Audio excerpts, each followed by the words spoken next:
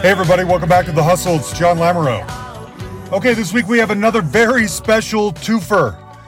I'll tell you about the second guest here in a second, but the first up, we finally get to hear from Curnin of the Fixx. Doesn't it feel like that should have happened years ago by now?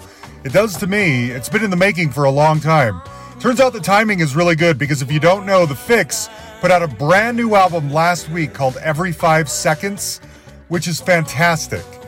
I don't know if you've been paying attention. I know that their peak period from the 80s is so good, but the last couple of albums that they've done, this one and Beautiful Friction from a few years ago, are equally on par with what you think of when you think of peak Fixx. So we talk all about that album in here, obviously. In fact, part 2 of this episode is with the producer of that album and many other things, Fixx and otherwise, Stephen W. Tayler. So I'll tell you more about that later. Anyway, the Fixx are about to go back out on tour next week, I think it is. So check Fixx online for details. If you've never seen the Fixx before live, they're one of the most satisfying live acts there is because you know all the songs, you love them, they're not so overplayed that you're sick of any of them, and the new stuff is equally as good. And Cy and the rest of the band are still in tip-top shape. They're excellent. So we get into some of the stories too of some of their other hits. I purposely didn't go after like the super obvious ones. So we talk about some of the lesser known hits, lesser known songs that mean something to me. Obviously we talk a lot about Rupert Hine because Rupert had a big impact on their career and he was a beautiful man who came on our podcast a couple of times too. Now, I am a little bummed out because this was kind of in line with promoting the album and everything else. We didn't get to go a full hour. We went about 45 minutes. Wasn't exactly what I had in mind, so I didn't get to go quite as deep as I wanted. And because of the way things worked out, it had to be recorded on my phone, not on Zoom. So I didn't get the full Cy experience that I was hoping for, but that's okay. I think we got through a lot of good stuff in the time that we had. I'm going to tell you more about Stephen Tayler later when we get to that part, but for now, enjoy Cy. He called me from his home in Southern California.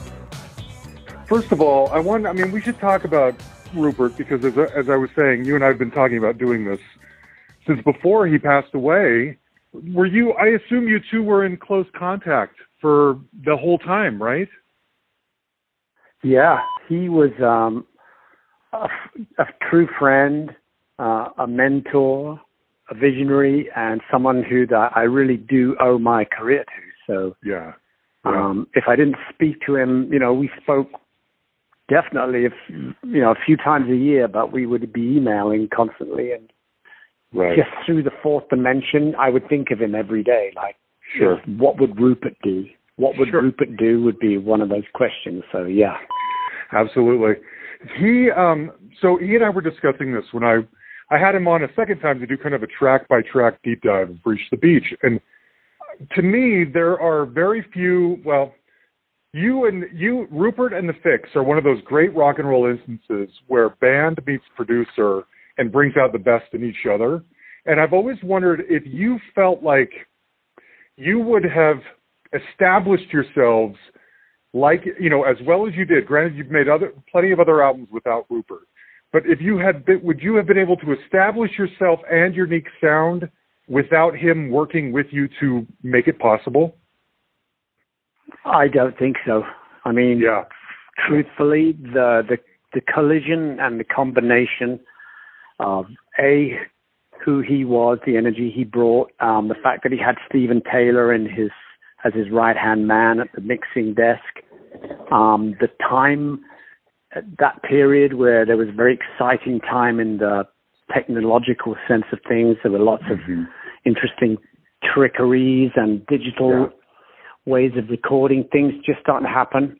And the opening in music, I don't think we wouldn't have connected with that sound and that crisp, clean crystal. Yes. It's interesting you say crisp and clean. He and I were kind of having a friendly debate about this because I had always thought of the Fixx's sound, especially early on, as being almost a little icy or frosty. And he said, I prefer to think of it as clean because he was saying the same thing you were saying. Like, I wasn't into reverb. I wasn't into sound effects. I wasn't into a lot of drum machines. I wanted to be crisp and clean. And he applied that methodology to you guys at the time when you were most ready, I guess, to receive it. And together you make this amazing statement. And it's interesting that you mentioned Steven Tayler, because to me, honestly, Si, the last two albums, Beautiful Friction and this one, Every 5 Seconds, are the most akin to what I think most people think of when they think of peak Fixx, you know, that peak sound. Yeah. These last two albums are as strong as anything you would have put out at that time. And I bet Steven might be the connective tissue, because he was there in the beginning too, right? Oh, very much so. I mean, his sense of, firstly, Steven is a huge musical power in his own sense. He was like a choral master from Cambridge University, so he understands voicing, temperament, balance, tonic, all those things that you never really think of in rock and roll. But when you're mixing and you're placing the harmonic balance to things and the way a reverb would work or an echo or a harmonic, he's the king of that. And he's been able to sift and bring this kind of sheen. He's like the guy that cuts the diamond. You know, we're a diamond in the rough, and he cuts it so that it fits. And interestingly enough, Rupert's production company name was Gestalt, the sum of the parts. And I think very much in the way that the Fixx resonates and works, it's the sum of the parts. You know? Yeah, that is so true. Okay, let's talk about some of the, first of all, where did Every 5 Seconds come from? You probably get asked that all the time. Okay, what's Every 5 Seconds? Well, it's just starting, actually, because it's the new campaign. So Every 5 Seconds is a line from the song Lighthouse. There's a line called Looking for Love Every 5 Seconds. Yes.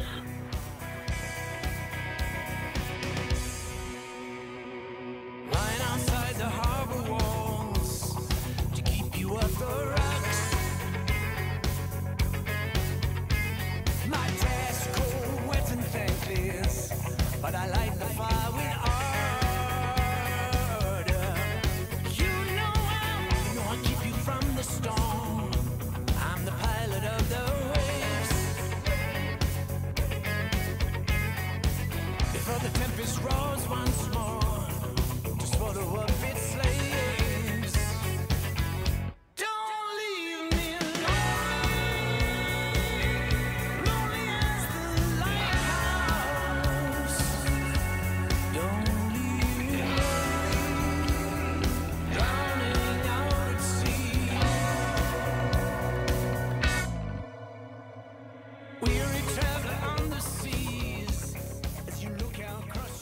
And in sense of, you know, when you're in between mindfulness and mindlessness, between the high of joy and the sinking feeling of despair, it almost happens every 5 seconds, unless you're continually balancing your existence with a purer sense. You can fall into the pit, and the world today is in great need of knowing what to hang on to, what to cling onto. There's almost like a sense that this pendulum that was swinging left and right was hanging from a cord, but the cord has been detached. And so every 5 seconds to me just represents that sort of, getting rid of the butterflies in your stomach and honing in on stilling the candle. It's so interesting you say that. I only just got the new album yesterday, so I've been listening to it on a loop. And I think Lighthouse might be my favorite song on the album. But I hadn't pieced together the reference of the 5 seconds relating to the album, to the name of the album. So now I got to go back and do that again. Good. Well, Go ahead. No, I was going to say that. So the backstory of Lighthouse is that it's a song that we wrote eons ago, like in 1999, 97, and we played it live a couple of times, and it caught fire with some of the fans. There were a couple of early recordings on YouTube, but we never ever recorded it. And then the fans started their own chat page, and they named it Lighthouse after the enigmatic nature of this tune. And we forgot about it. And then couple of years ago, we went, we really should take a stab at this track. I just felt that the seasoned aspect of it felt like life. We were all in a storm, and we all needed a lighthouse to pull us in. Mm-hmm. And so I thought, this is the time to give birth to this track now. And so we went in, and we've been working with Beautiful Friction. We worked with Nick Jackson as producer, and still went on to mix with Steve Tayler. This album, we ended up having production and mixing with Steve, but we ended up doing 2 extra tracks with Nick Jackson, and Lighthouse is one of those. And he brings out the progressive nature in the band, so we put out our full prog stops on that one. Yes, that's it.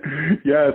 We should also talk about the new single, too, Woman of Flesh, or one of them, I should say. All 3 singles are great. I'm going to ask you more. But Woman of Flesh and Blood, specifically because Jamie sings lead, which has only ever happened one other time that I know of. Woman of flesh and blood, I want to look at you. Woman of the world, I want to talk to you. A woman of flesh and blood, I want to touch you. Woman of the world, I want to be with you. Turn the wheel the wrong way, waiting for the countdown, looking for a place to stay. All innocence, don't know why I felt I was on the run. Found a room, opened the book, turned the page and saw your face.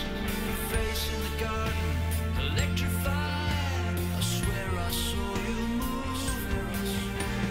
Run from the danger, escape from the cage. Where's my guardian angel when I need What? Now, Yeah. is it... Does he just put this... Yeah, I imagine you guys in the studio and him just kind of pushing you aside. You're like, stand back, sorry, I got this. Who decides these things? Because that doesn't happen very often. Well, he came in with his version. He came in with the song. Really? And he'd been inspired by events in his, in the drama of his life. Uh-huh. And he sang this song, and the way that he sang it and the nature just fit the lyric. And he has such a beautiful voice that it was almost like, to me, it's like when the guy in the Cars sang that Benjamin, what's his name? It's like having that moment. Yes.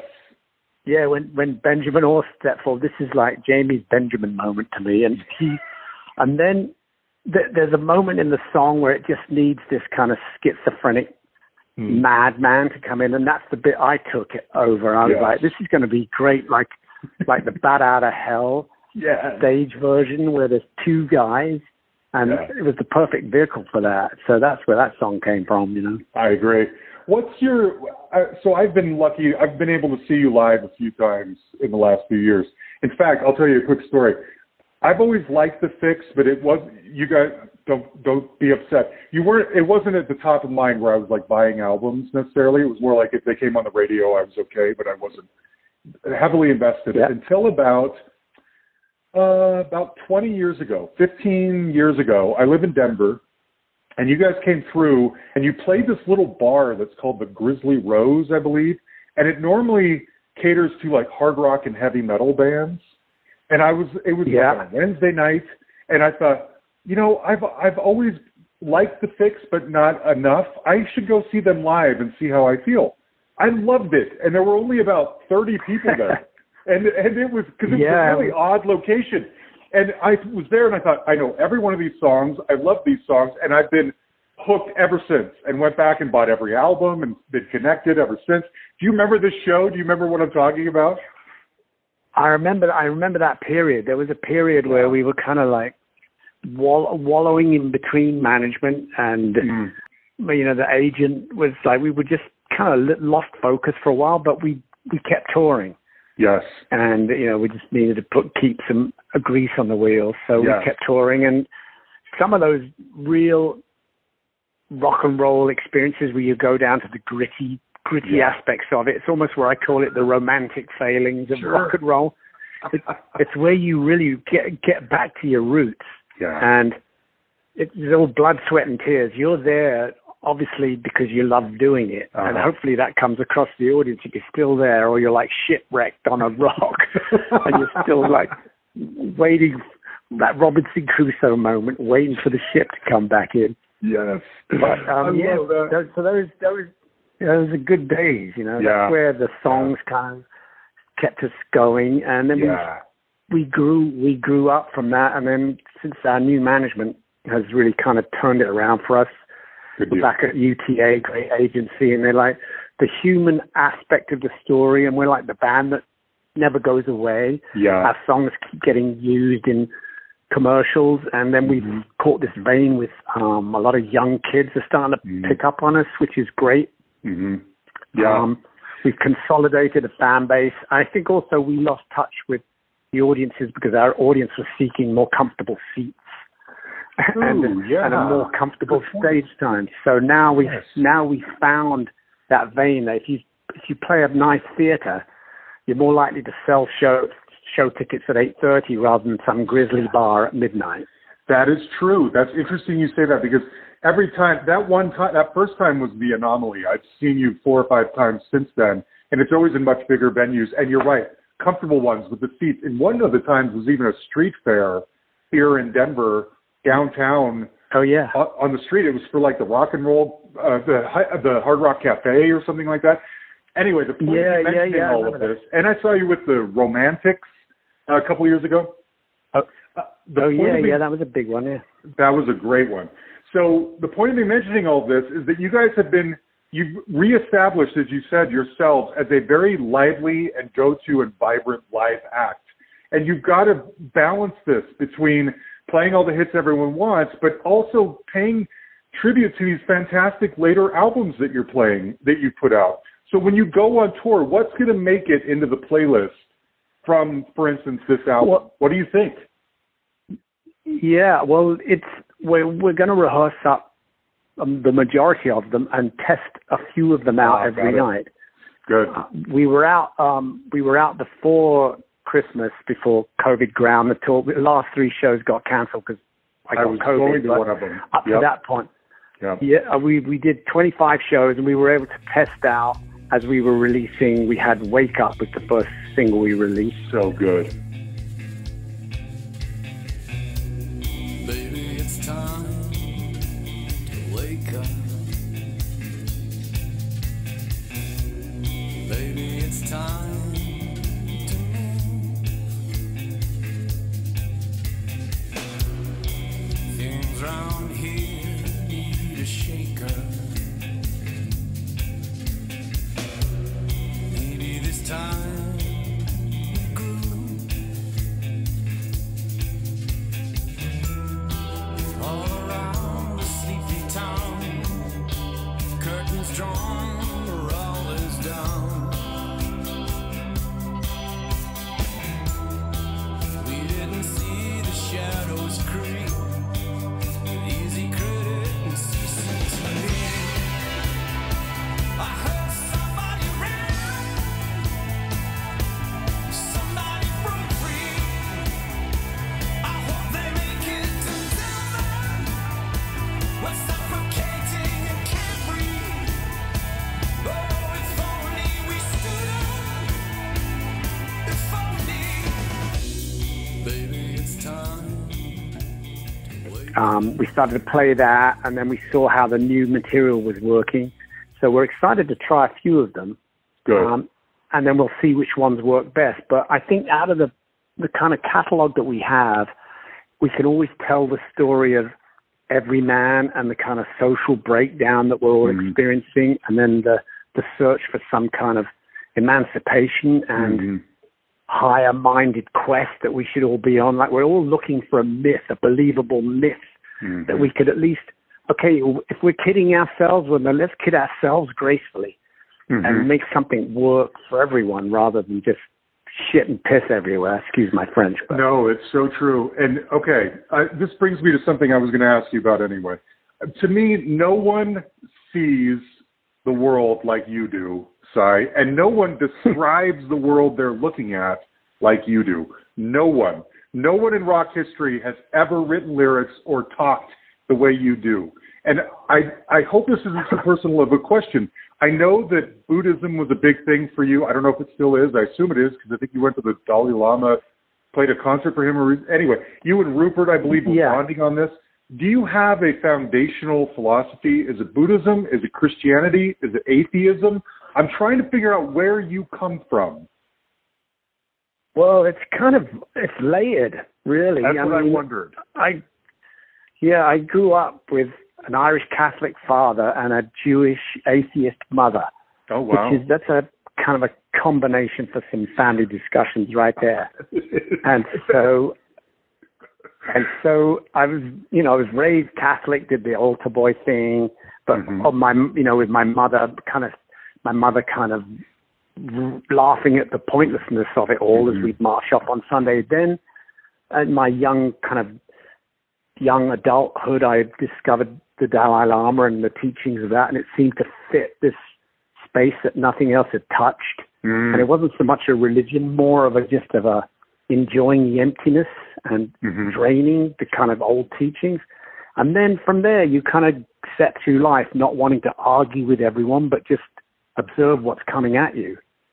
And I guess the viewpoint of life is, sometimes you can have the binoculars on your face the wrong way and things seem very far away. And other times they're too close, too close to focus, too proud to notice.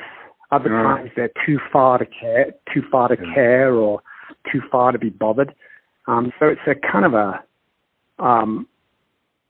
you just have to find out what interests you really and really trying to get into things as a feeling. I think I'm more instinctive than thoughtful about things. That's how I like to see things. That makes sense. These last few years have been rough on everybody, and following you on social media and stuff like that, you always have an interesting take on things. And I was listening back to Beautiful Friction, and specifically the song What God on there.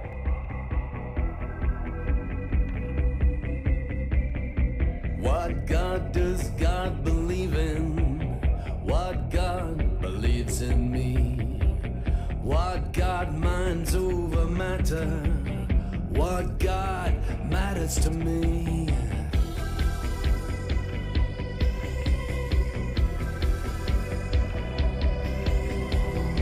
What man's imagination moves still with each breath? What man lies in stagnation between his life and death? Save me from the things I want.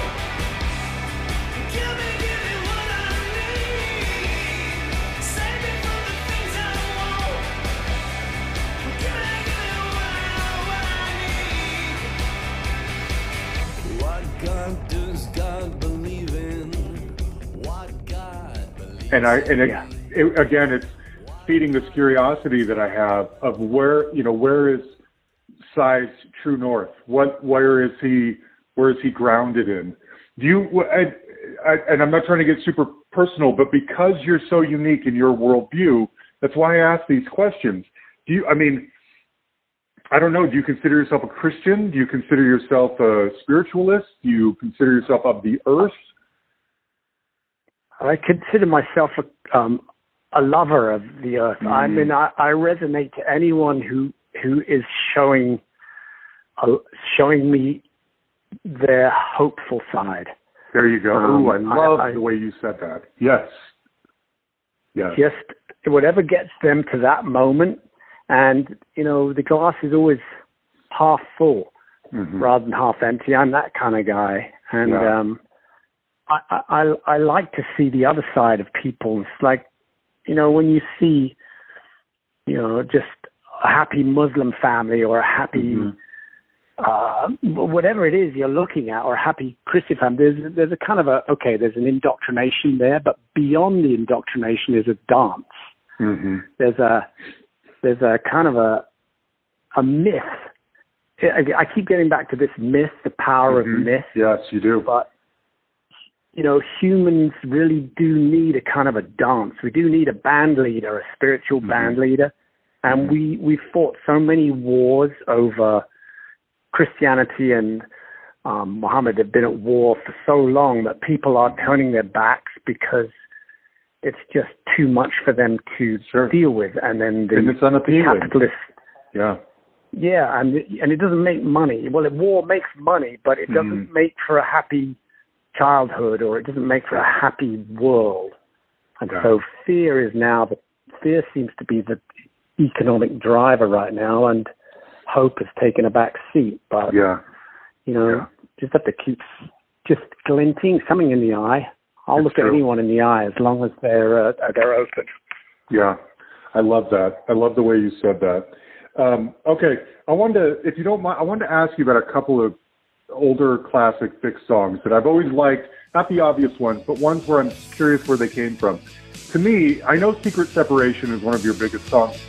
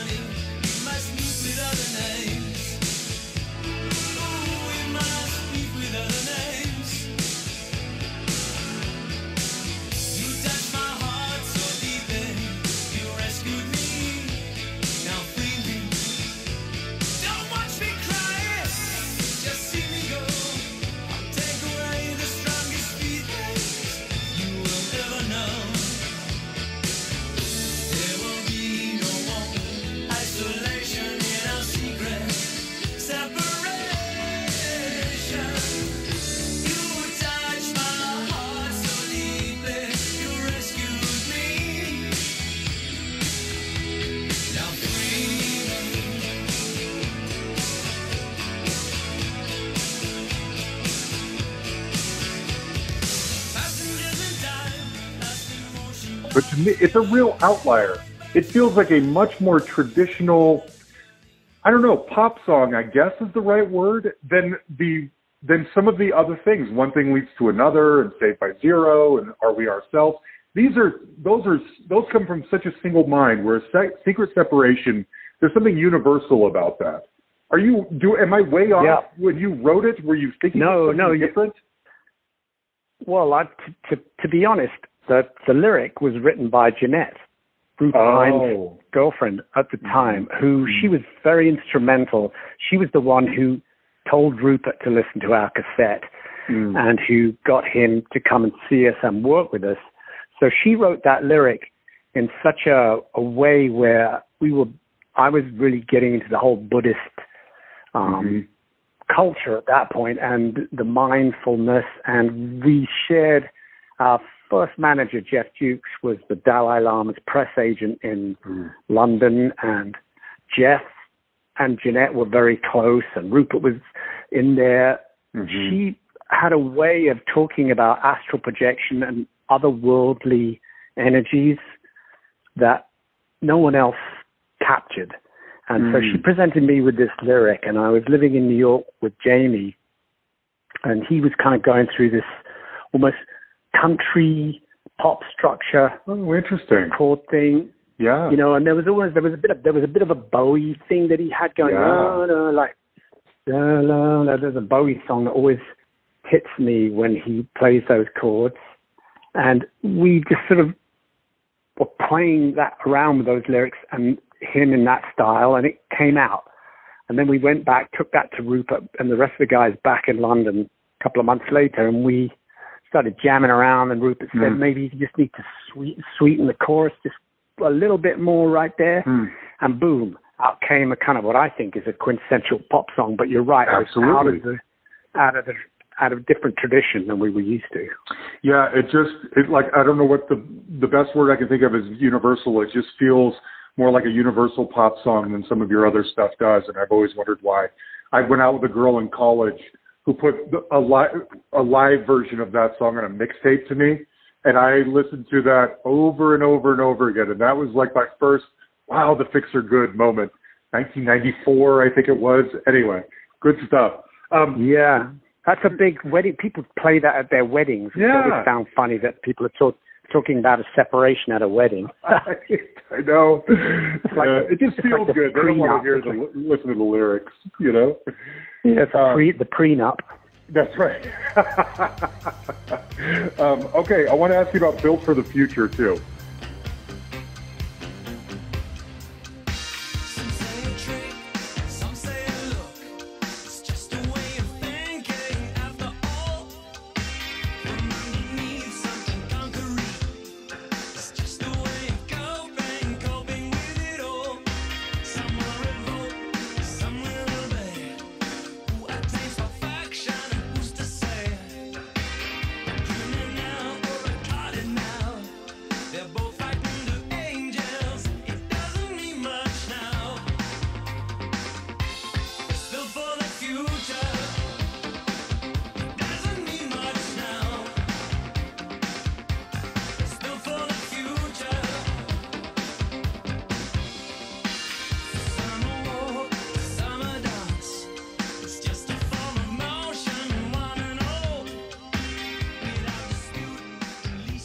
That's one of my favorite songs, especially that's not of those first few Peak albums.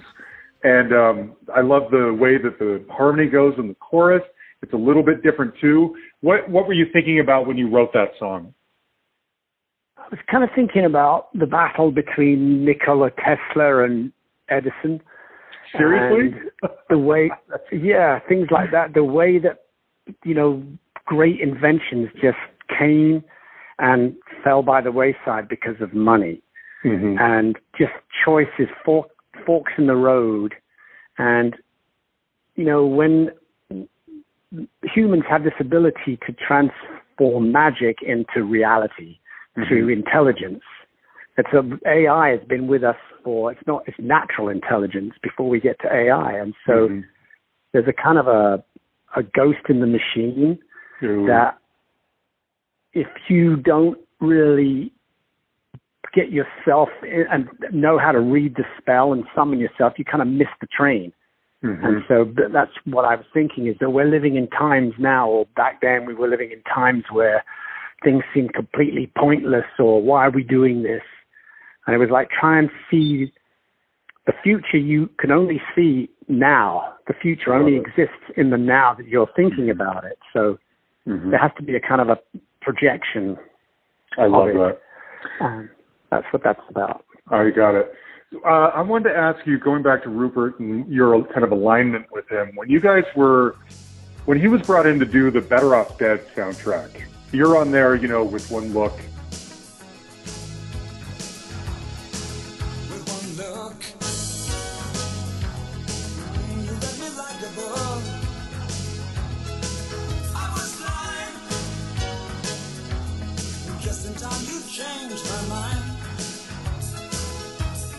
Lights like starlight through the darkness, you came inside.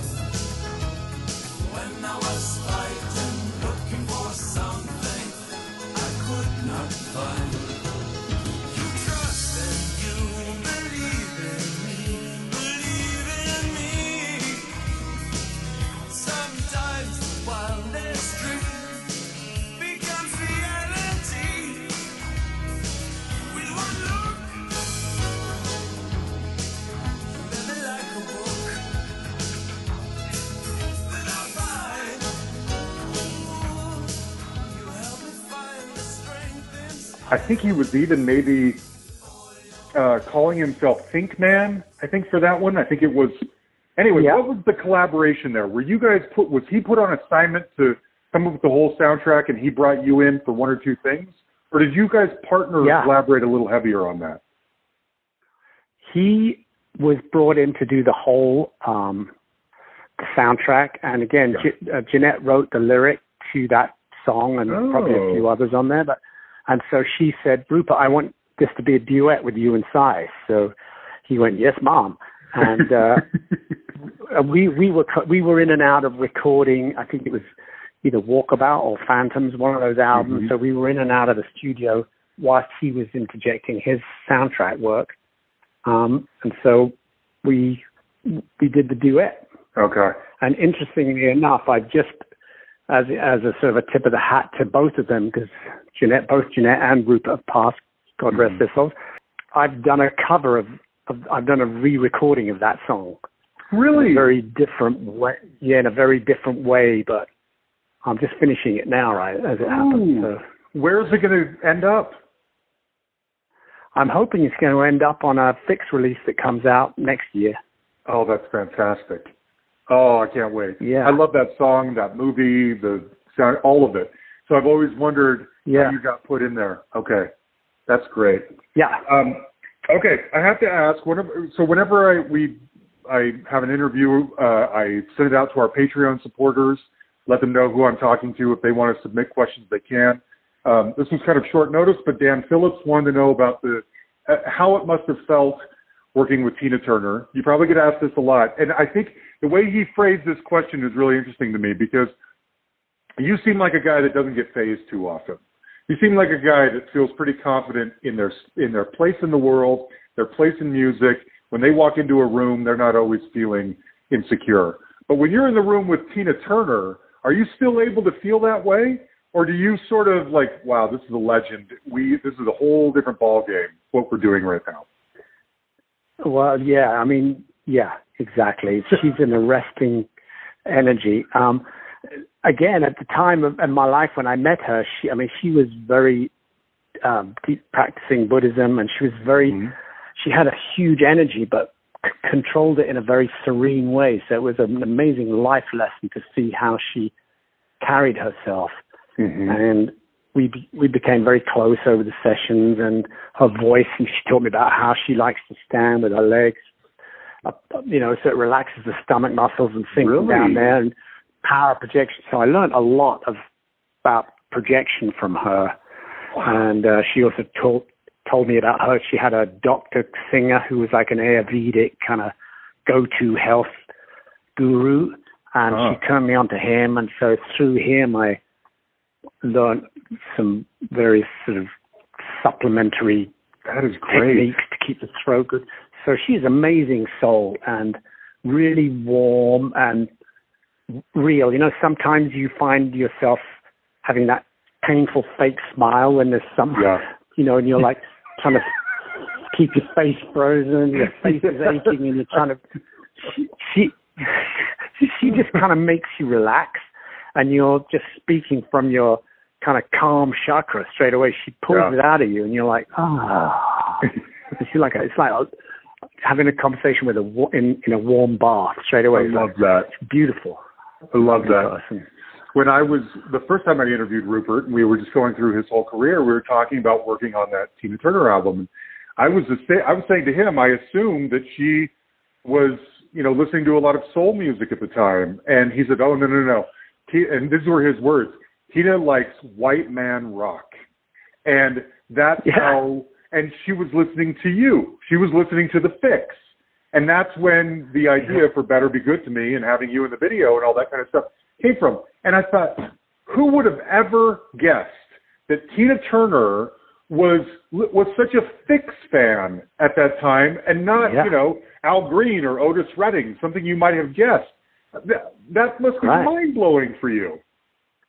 Yeah, it really was. We were very honored, and, just knowing that you're going to be involved in this iconic person's work, it was great. It was a really, and then the whole thing of being in the video, which was all extras, but it's like people have seen us as much as in that video than they have in our own videos in lots of ways. So it was a great journey, and we're honored to have been there, and really good. Yeah, it's a real compliment to you. Okay. So when Rupert and I were talking about your approach to the world, or your point of view or whatever, he referred to you as shroom head, implying that's all I'm going to say about that, and implying that maybe mushrooms or psychedelics or whatever play a big part in the broadening of Cy Curnan's mind. Could that have been true? Oh yeah. Yeah, very much so. I mean, during the making of, Shuttered Room was kind of London boy, dark gray skies, then Reach the Beach tour we're out in Texas and we're out in Arizona, and we discovered these little wonderful peyote and all these kind of mushroom things. This became my drug of choice. I just love the mind-expanding thing of what it did to writing. So I would actually take them when I was on stage for a while, and I felt like I was kind of performing in another dimension. It was almost like a quasi-religious experience, where there was one point where we did the Day at the Green with the police in San Francisco in 1983. There's like 80,000 people out there, the police, Madness, Fixx. Mm-hmm. There was a moment during our set where I thought it was people throwing their souls in the air. There was the whole sea of people. There were these white things. Actually, was a food fight. Oh, really? Going on, and there were these paper plates, thousands of paper plates in the air, and it was a quasi-religious moment. But the way that I saw it, and I know Rupert, because he was up in the gantry looking down, taking photos. He came down, and either he was shrooming or saw the next same thing. He said, "That was quasi-religious, side." But I was like bowled over because I thought maybe I was the only one hallucinating that, but no, he saw it too. So we shared our shroomery at the point. And now everyone's out there doing their ayahuasca this and ayahuasca that. Well, I tell you, I've ayahuasca'd my socks quite a lot. You're good. That's great. Okay, I got to ask you about George Underwood. I mean, you, much like I think Depeche Mode and Anton Corbijn, the Fixx's relationship with George Underwood is something that puts you guys in a certain place, a certain stature too, especially his connection with David Bowie, who we all know is kind of was a big influence for you. One thing I'm always curious, when he does your album covers, do you go into like his workroom and look at just random paintings that he's made and think, I like that one, let's make that the cover? Or does he commission these things for you based on a title? What's the dynamic there? How do you two work together?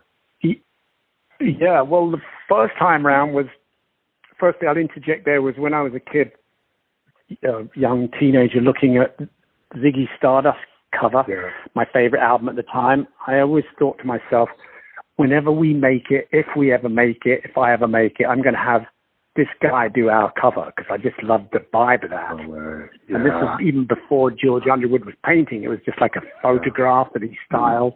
And I said, I want him to, and he did. So we gave him the music and just had him listen to it for weeks on end for the Reach the Beach cover. Mm-hmm. And then we also did that for Phantoms, where he would just go into his own mind and deliver. And we just felt that his artistic interpretation of what we were trying to do musically, the collision without any direction from us, would be something like the third side to the story. And I think when you see the iconic structure of Reach the Beach, it really connected with people in an amazing way. And so that tradition we've kept going. And so now we just commission him to provide us with an image that he feels works with the music that's already in his kind of gallery, mental gallery. Yeah. Interesting. I've always wondered if Reach the Beach was the name of the album ahead of time, or was that the name of that painting? And that's what you named the album? What came first? Yeah, the title came first. Okay. And then Adam said to me, because we used to go to this beach in the south of France every year, and we always used to say that August was the beginning of a new year for us, because, the summer holidays would be, you'd come back from the summer holidays a new person. And so when he was married to my sister, way back in the day, we'd come back from this beach, so we'd be going to that place. And so the title came up. He said, Reach the Beach, and I wrote the song from his title. And then we came back, and then George worked the title and came up with his image of it. I love it. I have always wondered, I read somewhere, and it may have been in the liner notes of your greatest hits, I don't remember where I read this, that Going Overboard was at the last minute taken off of that album because you or the band felt that there were already too many nautical-themed songs, like Reach the Beach, and so going overboard, implying there's water involved, there's already too many songs that deal with water or relate to water. Is that true? Am I totally misremembering something?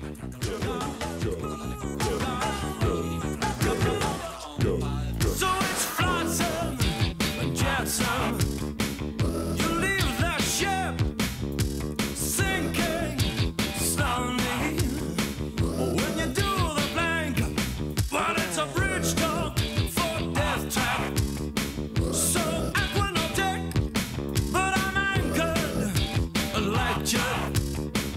Release that jib, I'm going overboard.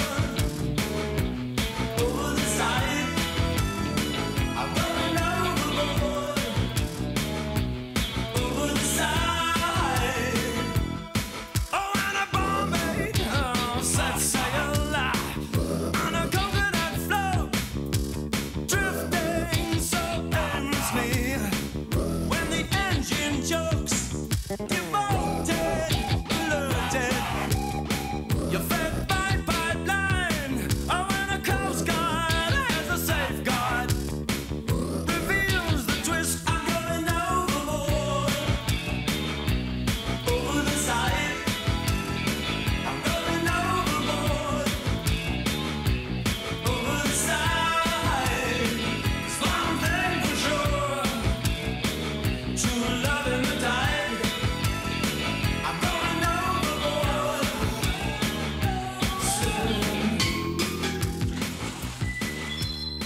Well, maybe somebody said that at some point, but I don't think I was. We made the decision on that. It was just maybe in the running order of how things were flowing. I mean, listening back to it, the lyric of that was always a bit of a ruse. And I think maybe it was just a little bit more lightweight in lyric. There's a certain humor to it that we just felt we didn't want to have as an A-side or an album, and it turned up as a B-side somewhere, which was fine. You know, so I think we did write a lot of nautical terms definitely back then. Yeah. I don't. It was just. Okay. I spend a lot of time at the beach. A lot of time. Of course you do. Who wouldn't? Okay. Yeah. Also, I had William Whitman on here a while back too, and we talked about his production work on Ink and everything. And he has some mixed feelings about that album. I think if I remember correctly, it got kind of taken out of his hands, or he felt like the demos were better. How do you look back on that period? Was it time to get away? Not get away, that sounds rude to Rupert, but was it time to branch out and try something different? What was the thinking there behind hiring William? Yeah, well, what happened was we were on MCA, and then Irving Azoff left right at the end of the Walkabout period, and William was a producer, A&R man at BMG, and he came to us and said, "Hey, would you think about switching labels?" And so we thought about it, and we saw that Irving Azoff had left, and we thought, well, they made us an enormous offer to shift labels, and William really came along and started turning up a lot of shows, and it was just at a time where I started writing songs on guitar. So there was a shift in the style of writing going on, and then the way that we just felt we wanted to experiment as to what we would sound like differently, and I was sort of jamming a lot more with Jamie, learning guitar and just going in a different way. And so we did. BMG signed us, and we did the Calm Animals record, which is a fantastic I love that album. William Whitman project. He really produced. What I loved about William was that he made us rehearse and write and rehearse and write. So we really knew everything we were going to do when we got to the studio was really, really well controlled. Ink was at a time where we had a different manager. Alan Kovac came in as a manager, and he was trying to buy us back from BMG to go back to MCA to be on one of his labels, and he was a real horse trader.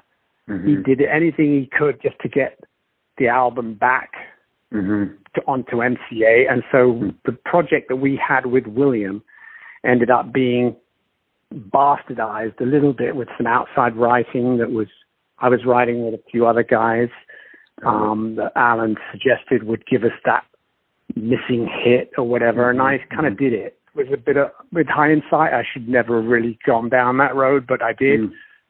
No real regrets, but it was a bit of a butchered record in many ways, but there's some great songs on that record, but cohesively it's a little I could see that. Well, how much is enough is one of my favorite Fixx songs. Was that a product of this outside writing that you were doing?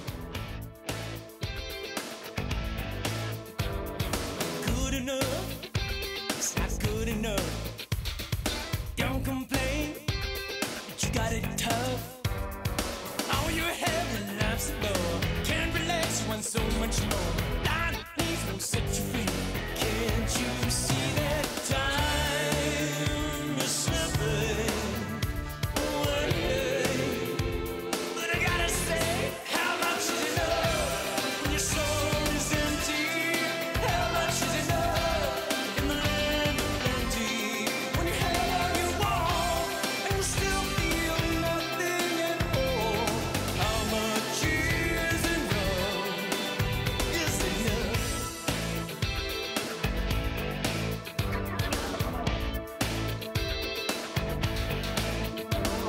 Reality may bring you down. Yeah, it was. Okay. There's a guy called Scott Cutler. He wrote "Torn" for Natalie Imbruglia. Sure. And he was a buddy of mine at the time, so we wrote that song, and I love it was a great lyric, and he really knew how to push me, and we got a different kind of chord structure together, and he pushed that in his sort of world, and it was great. And the guys in the band, all testament to them, they were like, yeah, this is great, let's do it. Good. It's just when we got to things like Falling in Love, song like that was kind of a kind of a buyout for Kovac. I could see buyout track, and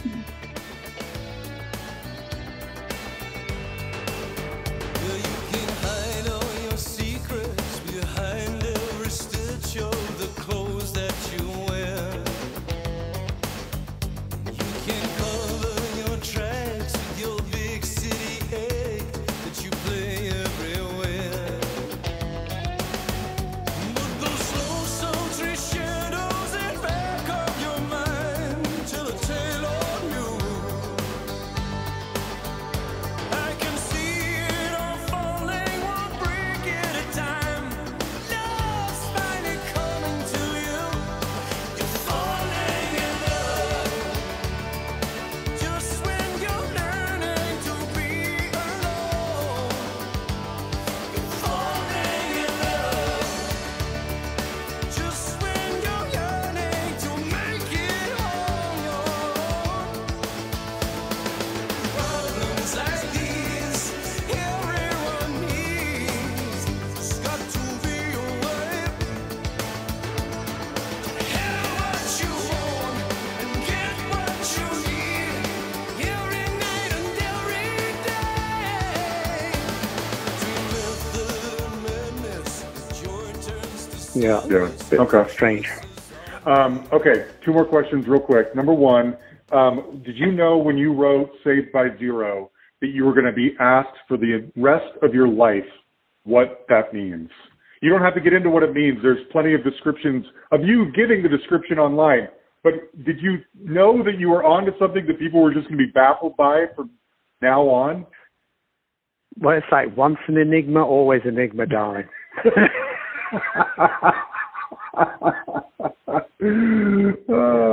Yeah, okay, I get it. Last question. Yeah. Dan Brown, when he plays the bass, every time I see you guys live, he doesn't move. He's got his hat on and his shades. Is that like a running joke? Is that where it's most comfortable for him? Why does he do that? It's so funny. Well, You're you don't such want- an animated you don't frontman. want- He's like a machine back there. Yeah, well, you know, his static stature is really draws people in, Yeah, it does. and he kind of he has an amazing presence just from stillness, which I love. True. He used to be the guy that I would, like fake strangle on stage, or we would have a connection where I'd sort of have that paranoid Dali turn my head, stare, and he'd look at me and catch me. He's very intuitive to my moves, and lyrically as a bass player, he's very intuitive to the melody as well. So awesome player. Plus, you don't want to see him dance. I hadn't thought of that. I'm sure you're right. Well, good, Si. I have been trying to make this happen with us for years, and I'm so glad we did because the new album is fantastic. Everything you guys have been doing lately, especially, is so good. You're on a real winning streak. Thank you for talking with me. It was a true honor. Thank you so much, John. I really enjoyed it too, and good luck chopping that into some sense. All right, there you have it. Si Curnin. Again, Every 5 Seconds is the new album, and it is so, so good. Check it out, even if you just have to stream it or something. But do, because it's excellent. And as I said, I equally like their last album, Beautiful Friction. In fact, this is the title track from that album. And tell me if this song doesn't remind you a little bit of Crowded House's Weather With You. There's something about this kind of elliptical guitar riff that reminds me of that song. And anyone who knows me and listens to this knows how much I love that song, that band, Neil and Tim, etc., etc. So I wanted to give you a little hint of what was on Beautiful Friction as well, because it's great. Now, the second part of this conversation is with the producer of this new album, Every 5 Seconds, the great Stephen W. Tayler. And if you don't know, Stephen primarily is one of the greatest mixers of the last 45 years. He worked alongside Rupert very closely for a lot of that time. They were sort of a pair, producer and mixer. Well, obviously with the loss of Rupert was not involved in this project, but Stephen was. And so we get into his relationship with the Fixx over time, and especially working on this new album. What's cool, though, is that he works very closely with other people that we get to hear from as well, like Kate Bush. What's funny is we did this conversation maybe 2 weeks ago, and in just less than 2 weeks, actually, and just in that time, of course, she's blown up because she's gone viral thanks to Stranger Things, which is great because we all love Kate. We want her to get popular again. We love that. So we talk about his work with Kate the last 20 years or so, 15 years, whatever it's been. And then we also get into other people like Howard Jones, the Lords of the New Church make an appearance in here. I purposely didn't want to ask about the people that we had already sort of talked about with Rupert. Okay, so there's a lot. I mean, I had a huge list and we got through maybe a third of it, but there's a ton of other people in here that are really fun to talk about. And he's put out a couple of beautiful kind of ambient solo albums that are also interesting. And he does like visuals for concerts as well. It's crazy. Anyway, Stephen's done a lot of cool stuff. At the end here, he tells a really interesting story, and his partner, Sardia, enters the picture. So if you're hearing another voice, that's what it is. All right. Anyway, he called me. He has a studio, kind of a residency at Real World Studios in the UK. Peter Gabriel's famous studio. That's where he called me from. First and foremost, I feel like we should talk about the Fixx. They have been on, I feel, a really excellent winning streak the last couple of albums. Beautiful Friction was great. Every 5 Seconds is equally as good. And I know that your partnership with them goes back and includes Rupert for a lot of these things. I've had Rupert on here twice. He was the best. What's it like working with the Fixx now without Rupert? Are you missing a key ingredient, or do you and the band know exactly what to do to put the sound across? That's a very interesting question. I mean, yes, obviously I worked along with Rupert on the first 4 Fixx albums. In fact, we started with them back even before they were, I don't know if you can see that. That's when they were the Fixx rather Fixx than... with 1X. 1X, yes. That was their first single we recorded in 81.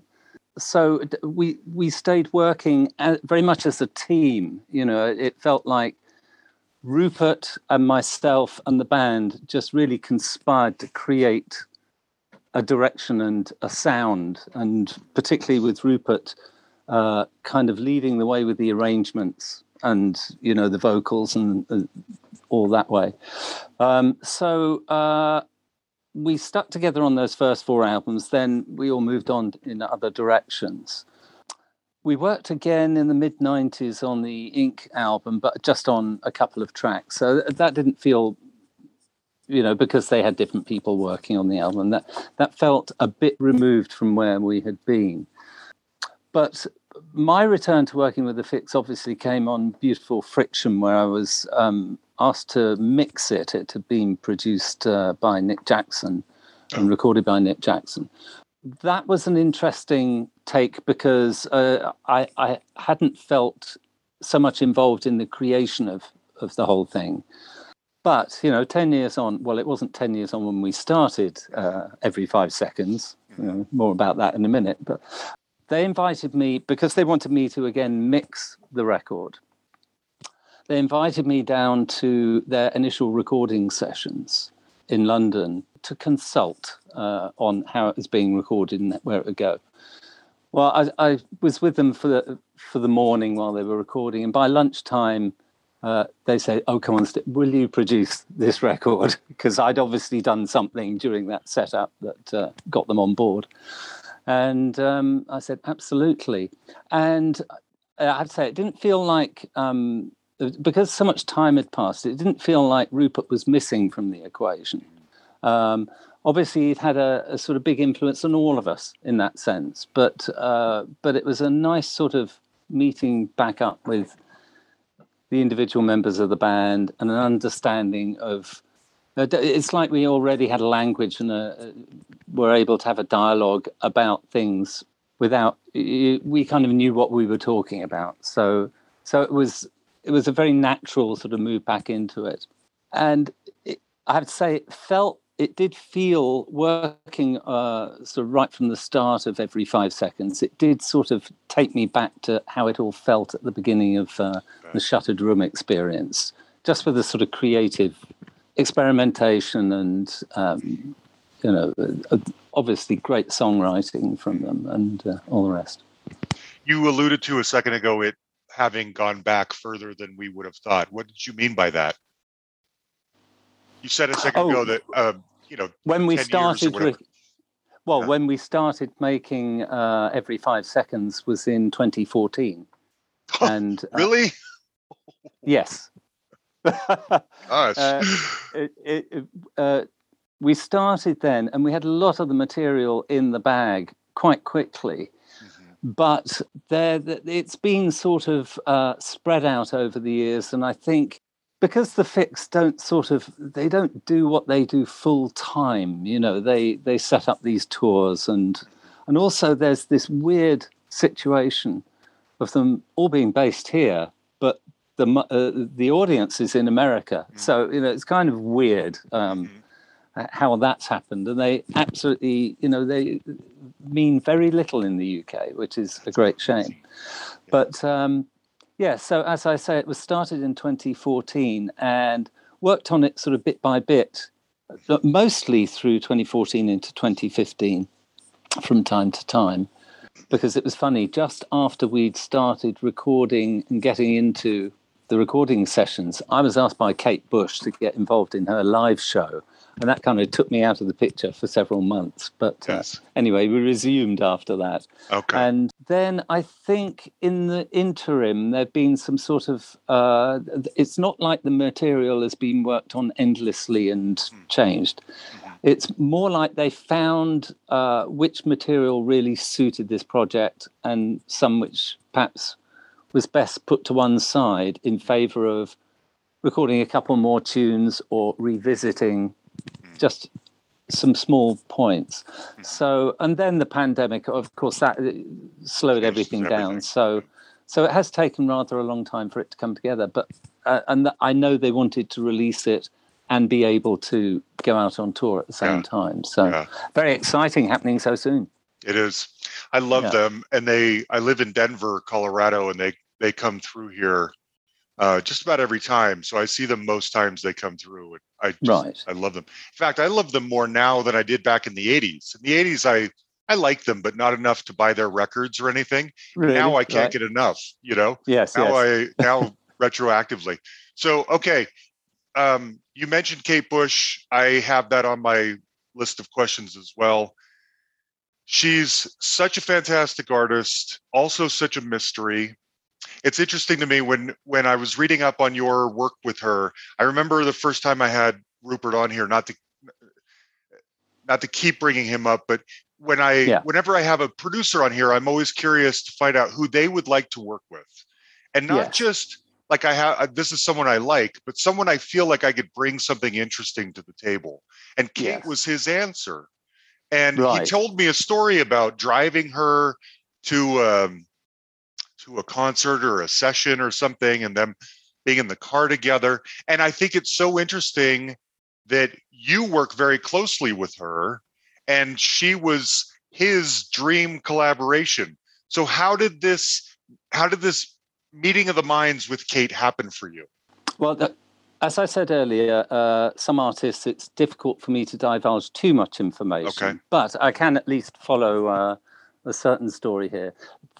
What you mentioned about Rupert there was interesting because we met Kate working on a mix of a live performance she'd done for something called the Secret Policeman's Third Ball in the UK.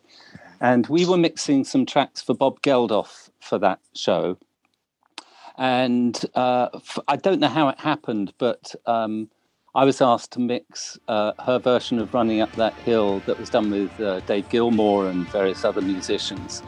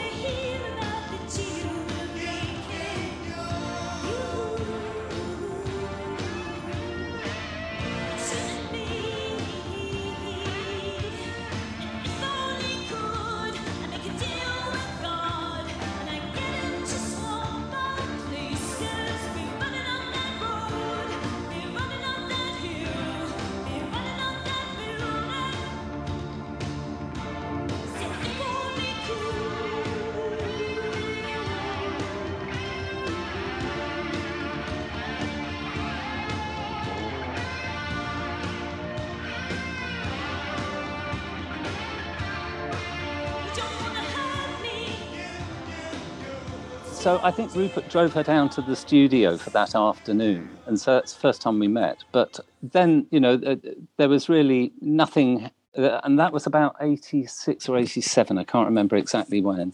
But I was, what interestingly happened was that Rupert's former manager was also one of Kate Bush's managers. Okay. And he called me one day and asked me if I'd be interested to do some mixing with her. Of course, I said absolutely. And so I went off to meet her.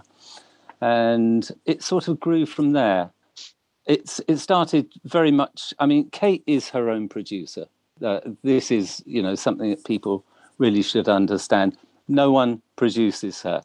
But she was looking for someone to sort of try and be on the same frame of mind for mixing her records. So I first worked in 2009, 2010 on the Director's Cut album, just doing mixes. And later the same year, I worked with her on that, and I thought, well, we know that there's always long gaps between projects that Kate does. So I thought that was lovely, and I'll probably, it'll be ages if ever anything happens again. Within a couple of months, she called me and said, I hadn't told you, but we've got this other project on the go of new songs, not the remakes. And that was 50 Words for Snow. And so I was back working with her, and for quite long periods of time.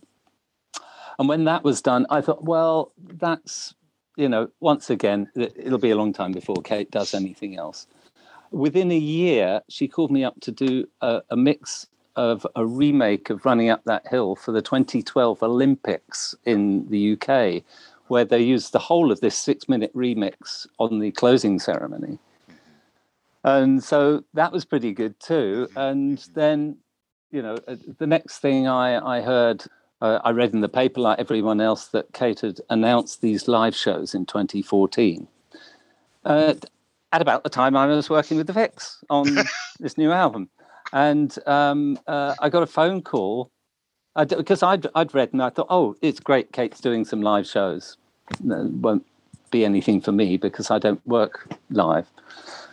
But I get a phone call saying that she was looking for someone to completely focus on presenting her voice for the live show. And so on the one hand, I was terrified because I'd never done any live work, particularly with an important artist.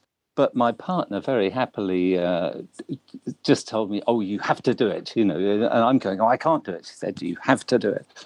And thanks to her, I made the call back to Kate and I got involved on the live show, which, again, was a fantastic experience. That had me busy for 4 months. And then the following year, she announced that she wanted to mix the recordings of the live show. And that was a long project because it was mixing. It was having to choose from 21 performances of a 3-hour show to make one good album, and so that kept me busy for a few months as well. And she's lovely to work with. It's something very sort of natural and instinctive. We just got on like a house on fire. Great sense of humor and all the rest. So, do you know wonderful. her well enough to know that when you alluded to this a minute ago, that when sometimes she goes away for years and we don't hear from her.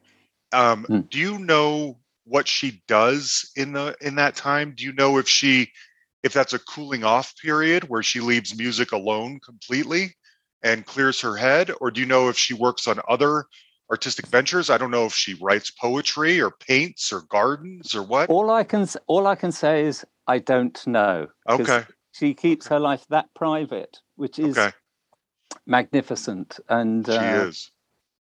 I've only seen her a couple of times outside of the recording projects, but she's just a very private person, and it keeps the mystery going. And it does. and so I've no idea. Okay. I've no idea. I mean, I had no idea about her doing the live show. She'd obviously been planning it, but just like when I discovered that she'd been making the 50 Words for Snow album, at the same time I was mixing Director's Cut. But she manages to keep things very, just for the people who need to know. It's all need to know basis with her. Okay. But she's lovely, and I'm very grateful to have had such a wonderful experience working with her. She keeps fans like me just on the edge of our seat, wondering what's next, if anything. Exactly. So let me ask you about 50 Words for Snow, because I think that's a gorgeous album.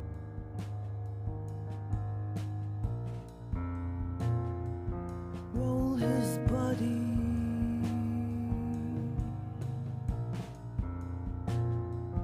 give him eyes,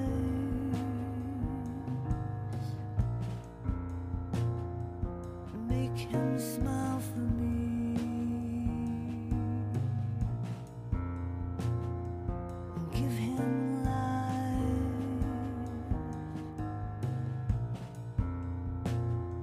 My hand is bleeding, I run back inside.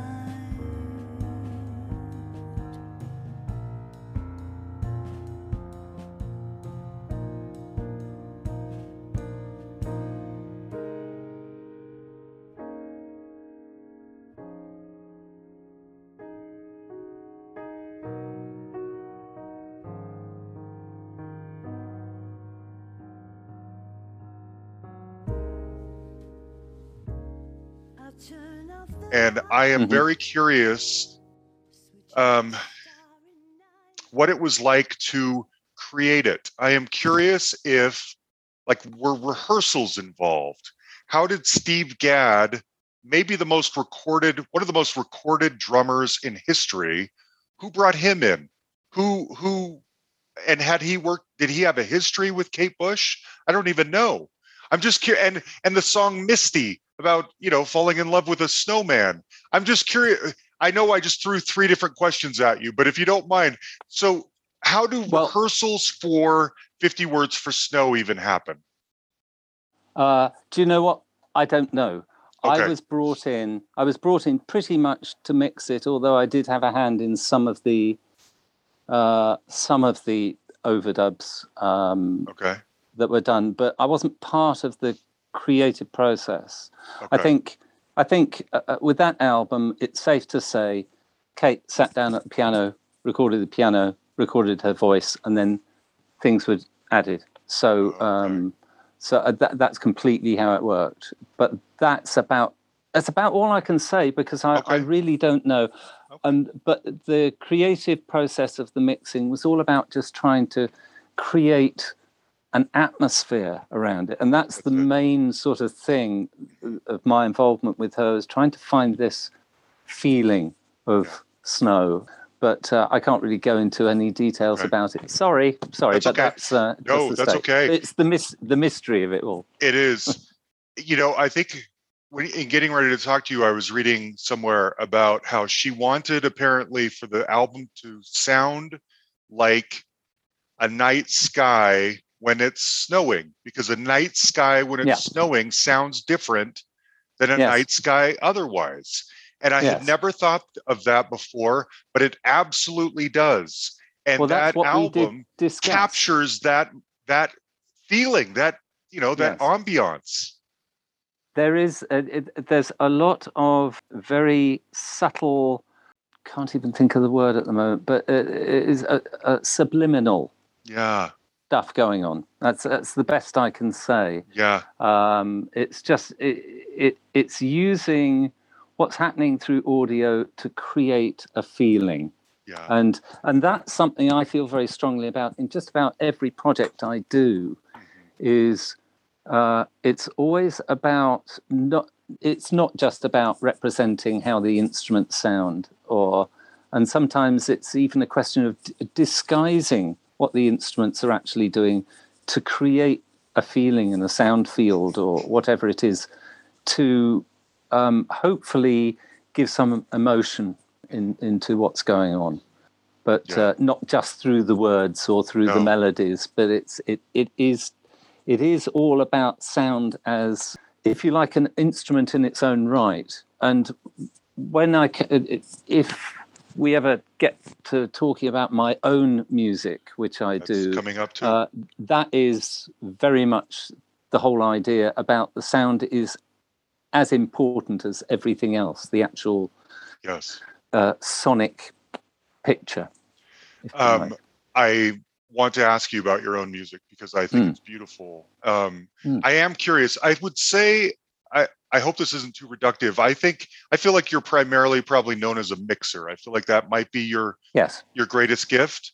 When I think of mixing, and you educate me, when I think of mixing, I think of someone working with the levels. The guitar needs to be this loud versus the drums needing to be this loud. The vocals need to be this loud. Is that about what mixing is, or what are the? That's a part. You're one of the best ever at it. So how do you view it? Well, to me, it's about creating a picture, and so yes, the levels, or if you like, almost like the distance of how you're looking / hearing at things. But it's also to do with the environment of the sounds. So either they're close up or they might be in another sound space, and that's what reverb and room sounds are all about. And then the other element, if you like, is there's 2 other elements. One is color. In the same way that when you look at something on film or in photograph, you're aware of the colors. In audio mixing, it's the tones. So, it's how much of the frequencies, the treble, the bass, the middle frequencies, that makes things interact with each other. But then there's another element involved, which is time. And that has to do with delay or reverberation or offsetting So mixing involves all of these processes. And then there's the placing in the stereo image, and like I'm doing now with a lot of 5-to-1, it's where you place things. And a lot of people will say with Atmos now, it's where you put it in, in the hemisphere. So mixing to me is, I know some people think of it is just about trying to sort of balance, get a good balance between the instruments and all the rest. And yes, that's very important. But it's to do with the placing, not just in the actual physical sort of placing of the sound, but it's what goes behind and what comes in front, and how you're effectively like putting a spotlight on certain sounds, or putting things back in the shadows. So it's easy to understand it when you think of it more in those visual terms. Fascinating. Do you ever have a say then in the sequencing of an album that you work on? Because I'm wondering if how you mix something influences the sequencing. You want a song of a particular vibe and feel, the end of that song to work into the next one, that, the flow. So you're involved there too. This is a really good question about sequencing. In this day and age, it's, if you like, it's a bit harder, because the way a lot of people experience or listen to music might be in streaming or whatever, and they might have their own playlists and tracks. But if I go back to every album that I've worked on since, before the Fixx, they were about creating albums, and the album has a sequence. There was a real sort of pressure at some point, probably in the 80s more than any other time, when singles became incorporated into albums. It's almost like, when you go back to the 60s, quite often people would make singles and then make albums, and the singles would not be on the albums. So there was like a separate thing. But when they started incorporating singles and hit singles on albums, the record companies and the radio stations would like the popular tracks to all be at the beginning, or the second track or whatever, so they were easy to put on, easy to find. And also when radio people were trying to choose what to play, they might listen to the first couple of tracks on an album and not go much further. Right, true. So, but that's one thing that and particularly when I was working with Rupert, and ever since, the sequence of an album is very important to me from an experience point of view, and also how things relate to each other.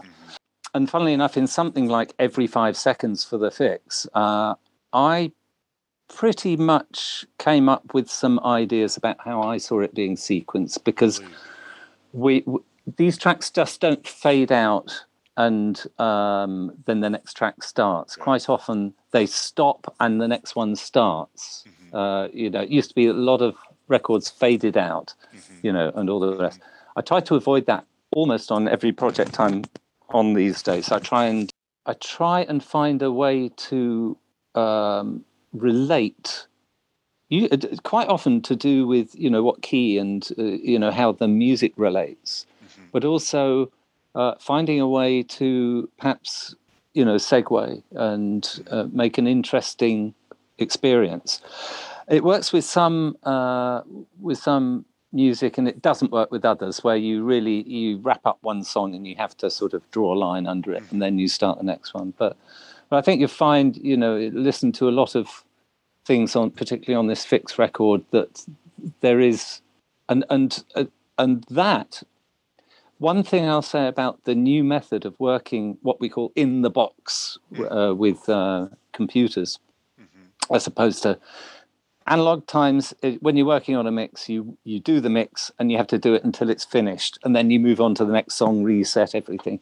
The great thing about this method, and I work in Pro Tools with pretty much all virtual audio plugins and treatments like that. It means I can move from not just one track to another with minimal setup, but I can move from one album or one project to another. what I like about that now is that I can be working on all of the mixes of an album simultaneously. And I do experiment with the sequencing from a very early stage, because that will then determine perhaps how I end or start tracks. So sequencing is a very important thing, and I do have a say in it with a lot of artists. Great. And, I try and encourage these things so that an album is an album listening experience.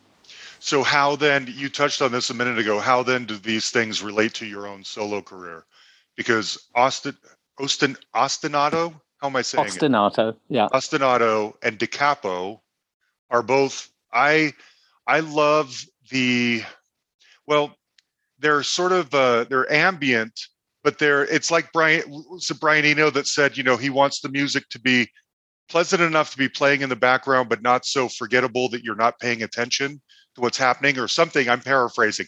That's right. I think it's gorgeous stuff. And these songs kind of mutate from very calm, peaceful relaxation pieces to dance beats to sweeping epic sounds. I love it. So how does everything you just say relate to your own solo career?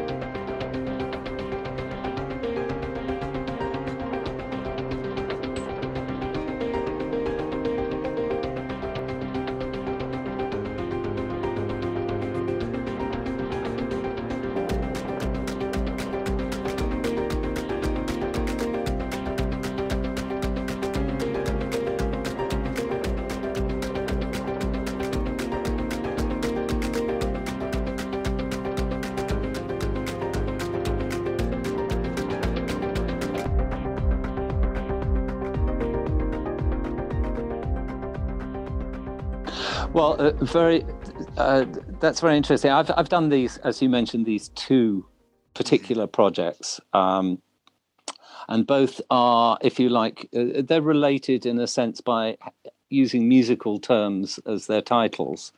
Ostinato meaning, actually, ostinato is Italian for obstinate, but it also means repetitive. And ostinato is a musical term that often refers to a repetitive phrase. And Da Capo is also an instruction used in sheet music to instruct you to go back to the beginning, to the top. Da Capo. I'm starting with, if you like, with a concept. In some senses, with ostinato, the repetition and the movement, and Da Capo is... It means I'm evoking a lot of memories and, looking back and experiences. And what I'm trying to do with my own music is to create a feeling out of my own, the feelings I had with being either in a particular place.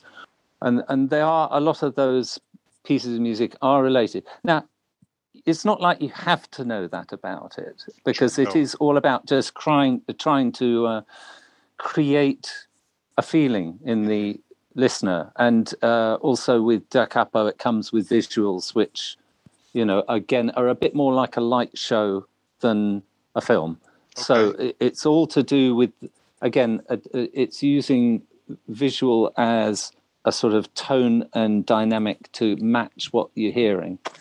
That's why I use a lot of sound effects in the segues, like ambient atmospheres, the sound of the sea, or the sound of trains or traffic or people, or the ambience of a cathedral when there's almost nobody in there, but there's a sound, and so there's quite a lot of just sound going on in the background, and that's what it's all about for me. And the music is sort of imagined in my head.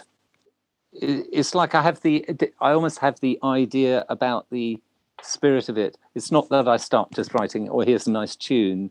How can I bring this into? It's like a start with the concept of what the emotion and the feeling is, and then it's a question of creating with my palette of particular instrument sounds, because I'm a multi-instrumentalist, and then using sounds found from the natural world along with synthetic sound. So it's kind of like using everything. It's using my varied skills on different instruments along with sound as its own instrument, if you like, and studio techniques. So it's all the things. I love what you've done. You touched on something I was going to ask you about here, talking about the visuals. That when I'm reading over your dossier, I see that you still work with Howard Jones. I'm a huge Howard fan. I've got some questions about that here in a second too. And I believe one of the credits is you doing visuals on one of his tours. You're a visual artist too? What's going on, Stephen? I don't know what this is. Well, I'll tell you where it started. This started in about 2007.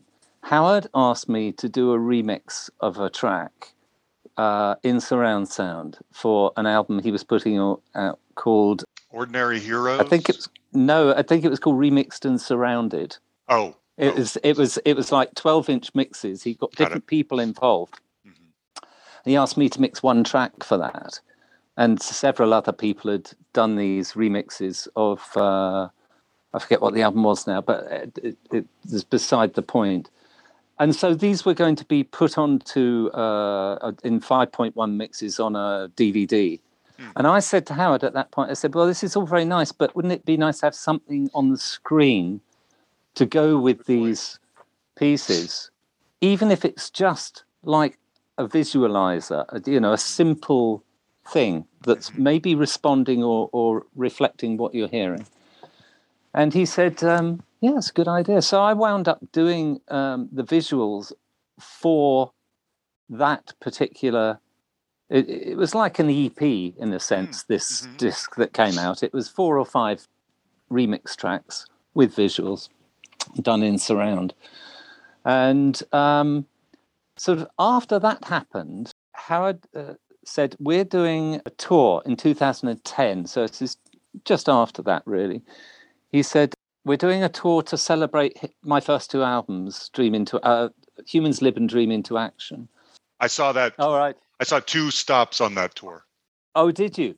Right. Well, he asked me to create the visuals for for every song on those 2 albums, off the back of having done that. And again, it was like keeping it fairly simple, but related to what you see. And consequently, after we did that, a few years after that, Howard started to talk about doing a project called Engage, which was going to be a live show, a book, a film, and all these things. And from that, we collaborated from the start of the writing. He was writing the music, and I was creating the visuals for that simultaneously. And that was made for very specific staging of the visuals. But that got filmed as well, and then we brought out a DVD of that, or I think it's even on Apple iTunes movies. And then, it's happened even further. Just 3 years ago, I was working on his Transform tour. I did the visuals for that, and I actually went on the road in the UK for that one. And that was done with a very special screen, not big scale. This is real sort of close-up stuff. And sort of as a consequence, having done all of that, that's when I moved into sort of doing the visuals for my own performances and things like that. So to me, it's just an extension of the sound thing. Of experiencing the music. Yes. Yeah. And particularly when I worked on Howard's Transform tour, I was working quite closely with the lighting designer, so that what was happening on the screen was related to what was happening with the music, and then we managed to get the lights to even worked with that, and we used a see-through screen that lighting could come through from the back, and all kinds of interesting things. Cool. So I kind of the last 10 or more years have been really interesting for me, because I have moved sort of into these other areas, such as working with surround sound, with visuals, with soundscapes and sound installations, and working with a live show with Kate, and all of that that's what encouraged me, if you like, to doing my own live show. With so you perform your albums live? I've done one performance of each. In fact, Da Capo was done as a live event before the album came out, and that just happened just before the lockdown and the pandemic. So I had plans, but they just got put on hold. But I did a performance in the big room here at Real World Studios, which has a full surround system and a cinematic screen. And I did a performance in front of 80 people that we also filmed. And some of those tracks are on the DVD that comes with my album. So, it's been an interesting sort of moving into other areas, but it is also very music and sound related. So. Fascinating. Wow, what an interesting second, third, fourth career. Well, exactly, yes. Yeah. I wanted to ask you about Howard particularly because, as I said, I'm a huge fan. I think I've probably seen him live more than just about anybody else. I'm originally from Salt Lake City, Utah.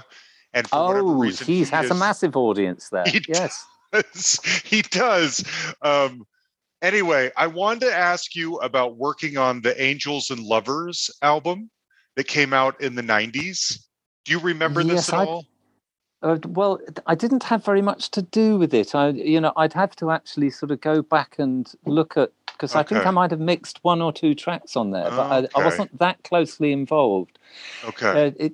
It was because Howard, we did those first two albums and the 12-inch album and all of that, and then it was quite a few years later, I got involved with him when he made something called Working in the Back Room, which was one of the first albums he did. Yeah.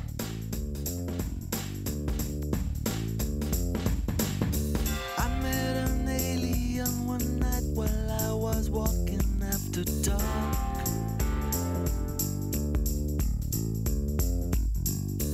He said, "Don't be afraid, I've come to know, I've come to make my mark." And there's a road, and it's very long. And you gotta be sweet, baby, and you gotta be strong. He said, "Why are these men and women lying here just on the street?"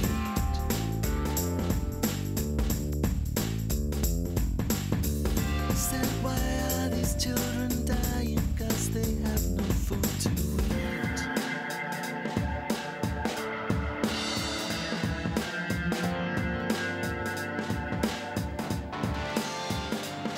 There's a road, and it's very long. He did sort of in his own studio, really, and he got me in to work on some of that material.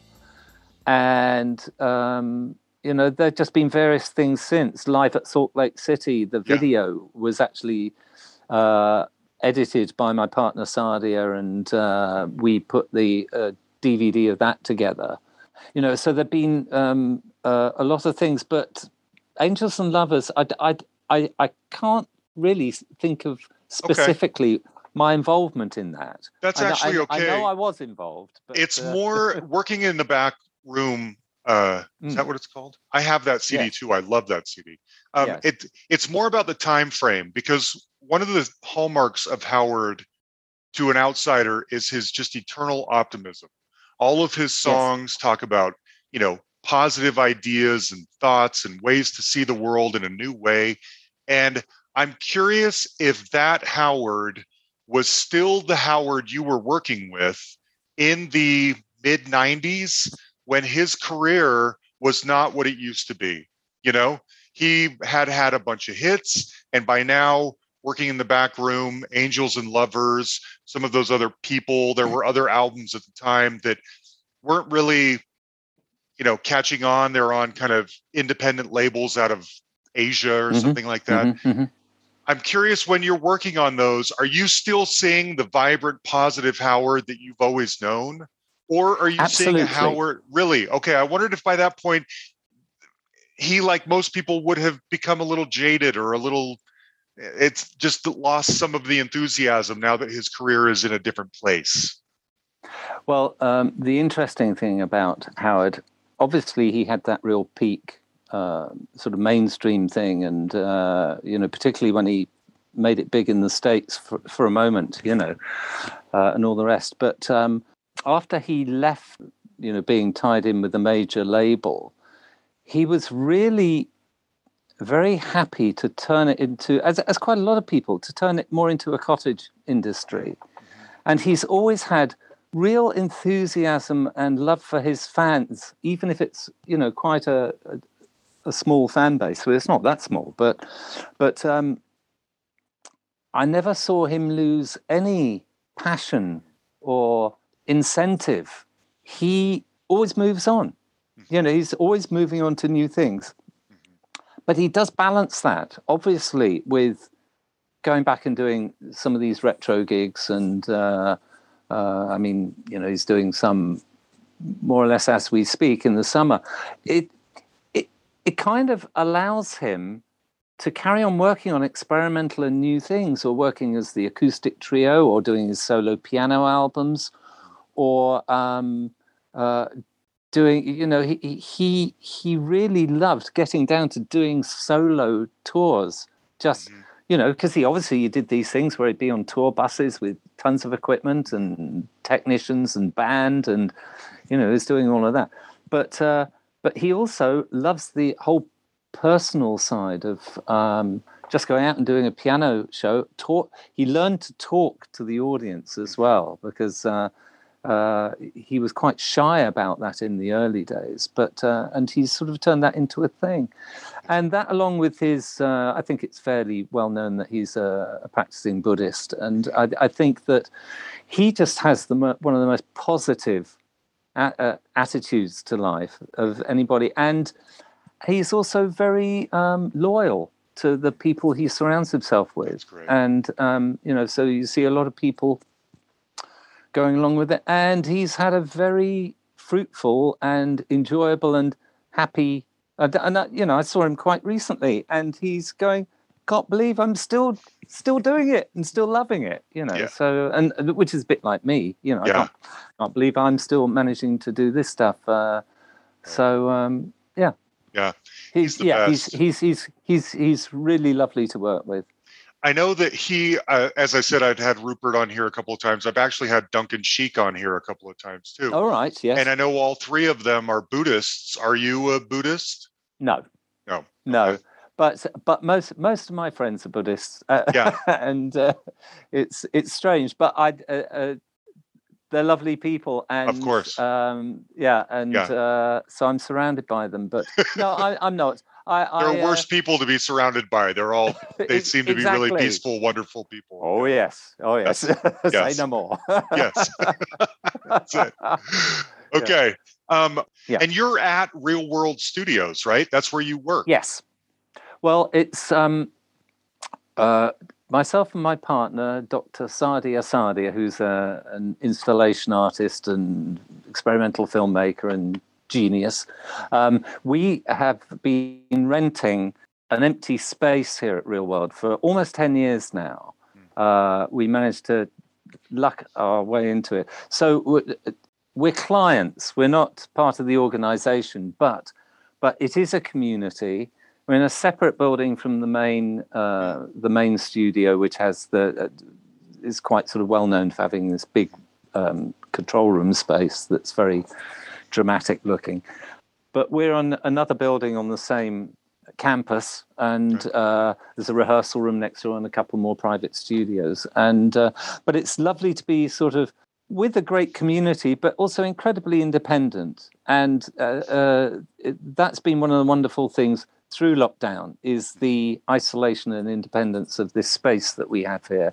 There's just that meant that things could go on as usual for us. So yeah, but it's lovely to be, if you like, associated and involved. My first, I mean, I worked with Peter back in the 70s on his second solo album. And Rupert and myself first came to Real World in 1990 while working on a TV special called One World, One Voice.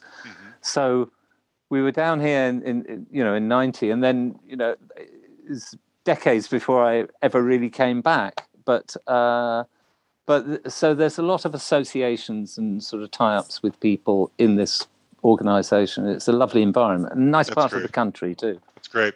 It's kind of amazing that a studio still functions as a studio. There's just so many of them have closed down because people can do the studio thing out of the box or in the box or whatever it was you said. Exactly. But what this place is very good at is it's the environment. It's the fact that it has accommodation and catering and a lovely environment. And also it's quite private and peaceful. So you do get certain sort of fairly well-known faces come and work over there and keep themselves completely to themselves, and it's just, it is a lovely environment. So that somehow has managed to keep it going as a business, as you say, while so many, it's like the top line studios have managed to survive, and private and small individual studios or people working in their homes is doing okay. It was the middle ground. It's all the sort of middle studios that were really important. They're the ones that have all dried up and vanished because it's just not economical anymore. Okay, I want to ask you about another project you and Rupert worked on, and I hope this isn't too personal. I don't mean for it to be. You guys worked with Stevie Nicks. Yes. On the Other Side of the Mirror album.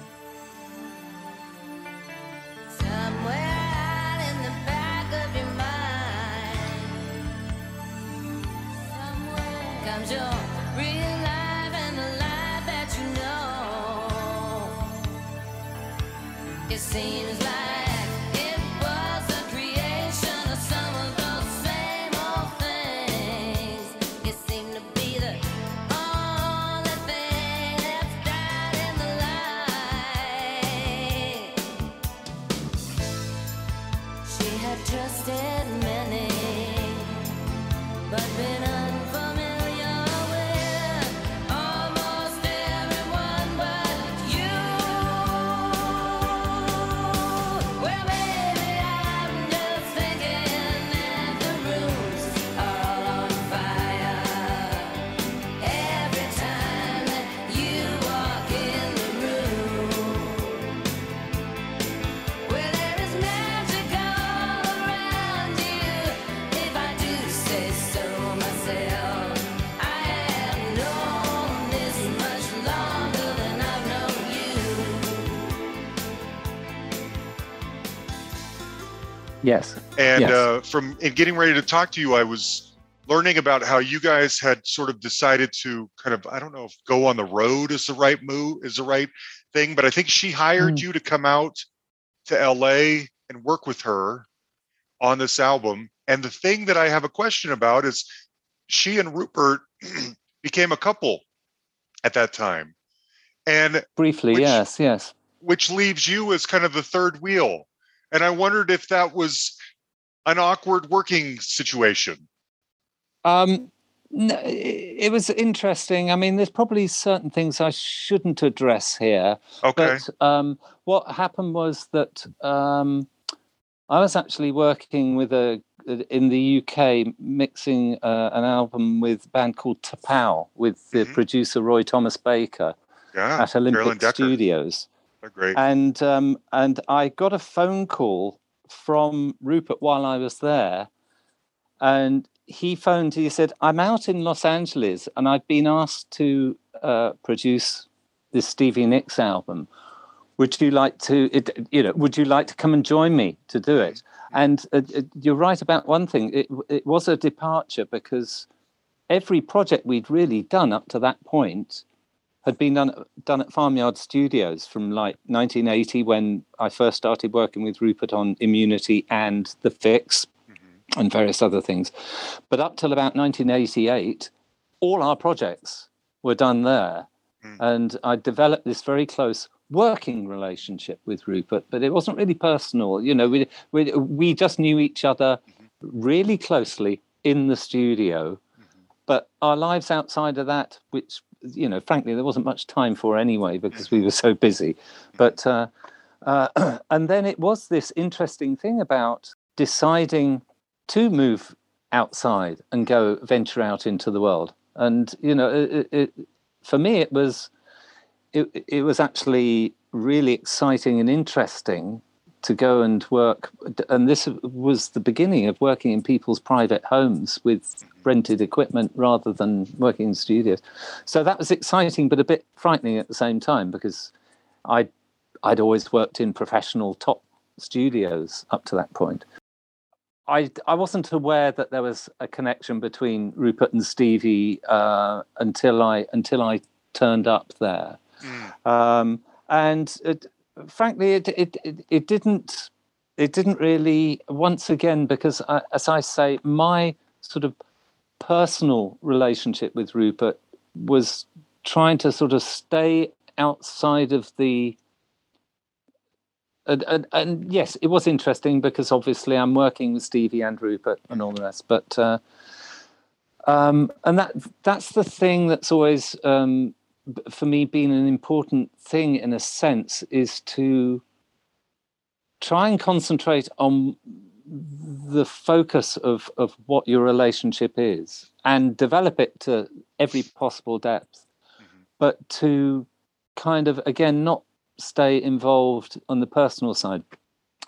A bit similar in a sense to what I was saying about Kate Bush. You know, it's having this incredibly close relationship within the work environment, and that goes very deep.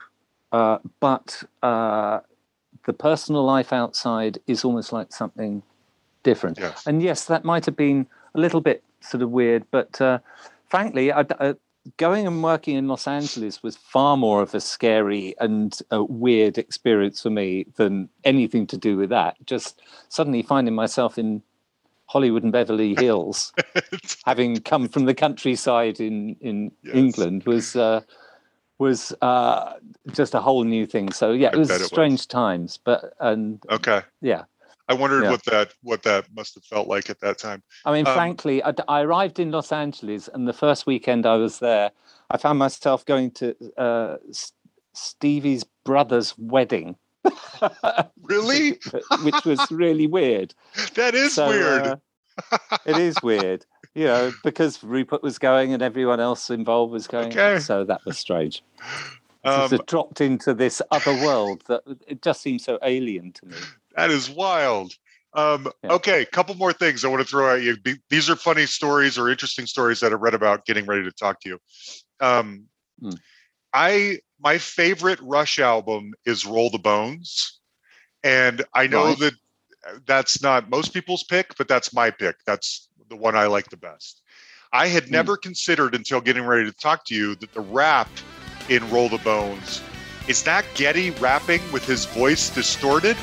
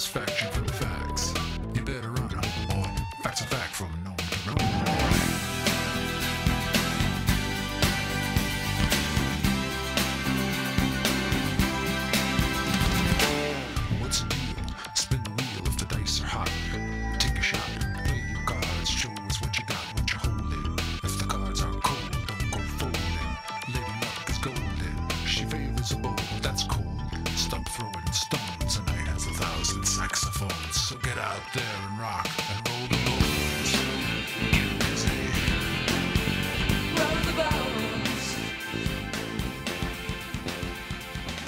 Yes. I never knew that. Yes. It's just the speed has changed. So, and that was so divisive, that whole thing, because it just was meant to be ironic and funny and all the rest, and people started really slamming Rush for using rap. I can imagine. It was meant to be humorous. It really was. Neil was in the studio trying to sort of program a beat and stuff like that with Rupert, and they were just having fun with it. So, but yes, that was Geddy. Okay. Yes, I wondered about that. That's so funny. Also, and they were lovely to work with. That's what everything I hear is so true. Yeah. That's so true. Also, I wanted to ask you about Jethro Tull's "Crest of a Knave." I've had Ian Anderson on here a few different times, actually. Yes. And I saw them in concert for the first time on that tour. "Steel Monkey" is a song that I really like, but it sounds nothing like the rest of Jethro Tull's, output at all. As the moon slips out and the sun sets down, I'm a high-rise jockey and I'm heaven bound. To the workboat shuffle, loose springs from brawn. I'm a monkey puzzle and the lid is on. Can you guess my name? Can you guess my trade? I'm gonna catch it anyway. You might be right. I'll give you guesses 3. Feel me climbing up your knee. Guess what I am? I'm a steel monkey.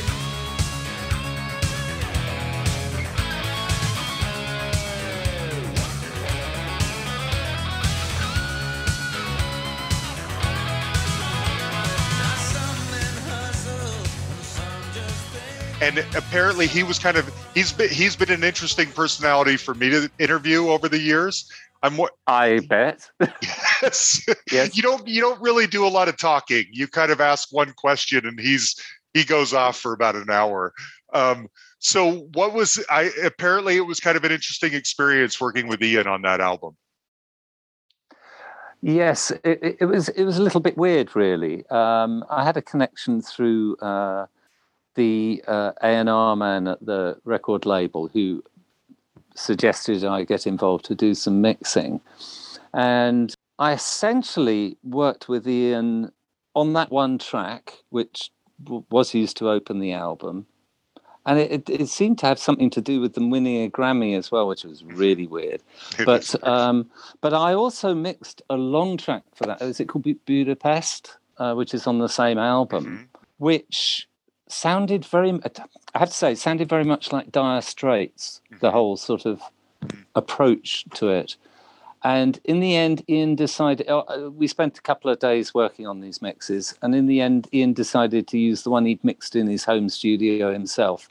So I only really had that one involvement with that one track, Steel Monkey, which I guess was trying to bring a bit of the 80s pop sound into whatever one could really describe what Jethro Tull was at that time.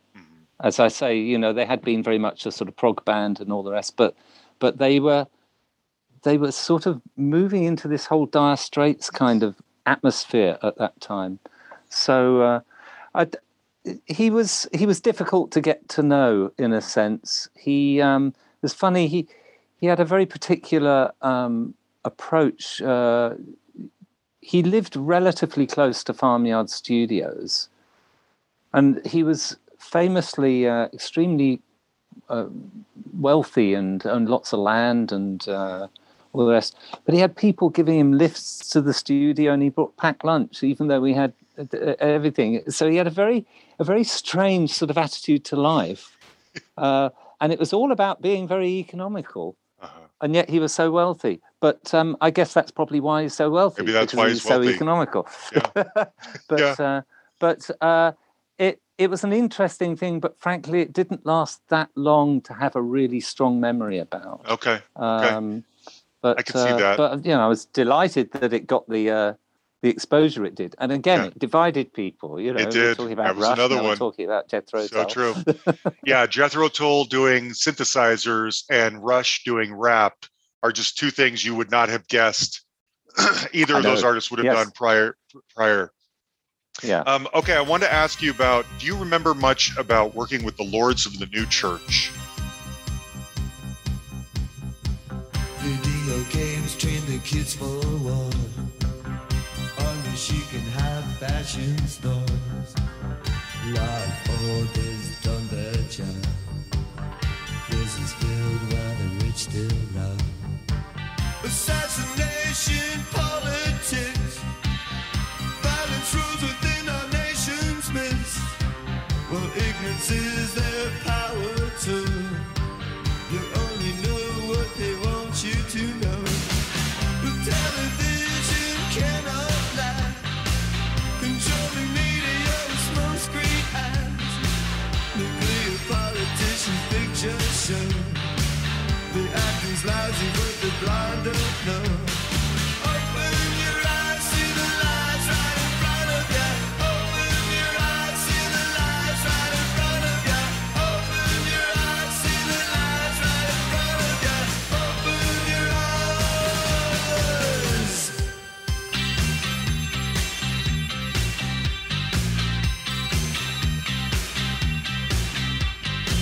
They scare us all with threats of war. So we forget just I love them. Goodness. I've had Brian James on here to talk about them. Stiv Bators is, one of those what could have been kind of rock stars. Tell me a Lords of the New Church story if you have any. Yeah, there's a couple of things I can say. I mean, they were outrageous. They're one of the few bands I've ever worked with who came totally in character to the studio. They were dressed as goths and makeup from dawn till dusk. In fact, I never saw them always in the same outfits. That's how they lived. And Stiv himself was crazy. He was stoned so much most of the time.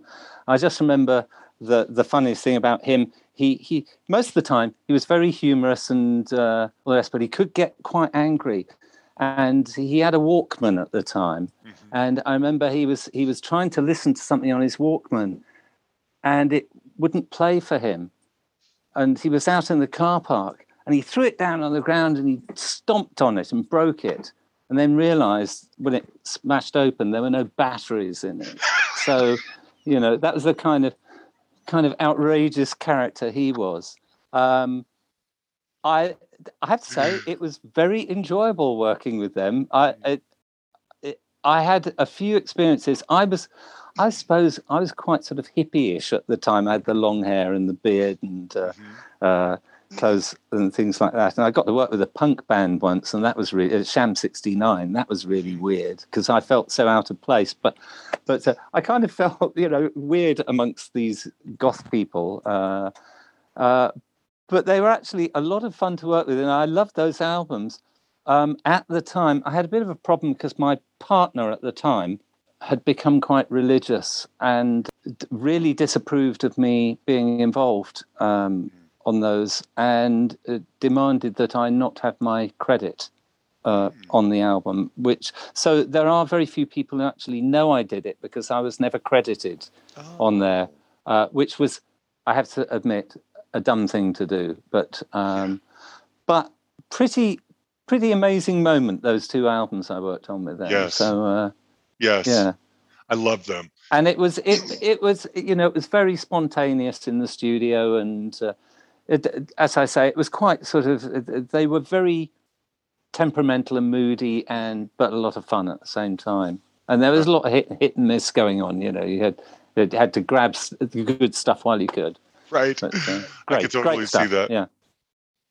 Okay. I don't know, Stephen. We got to about a third of what I intended to ask you about. Just so many wonderful stories. Right. I figure rather than throwing more at you, I'm curious if you have a favorite story. To wrap it up, when you look back over your career, is there a moment or a story or an experience that is unforgettable for you I'm sure there's been many of them.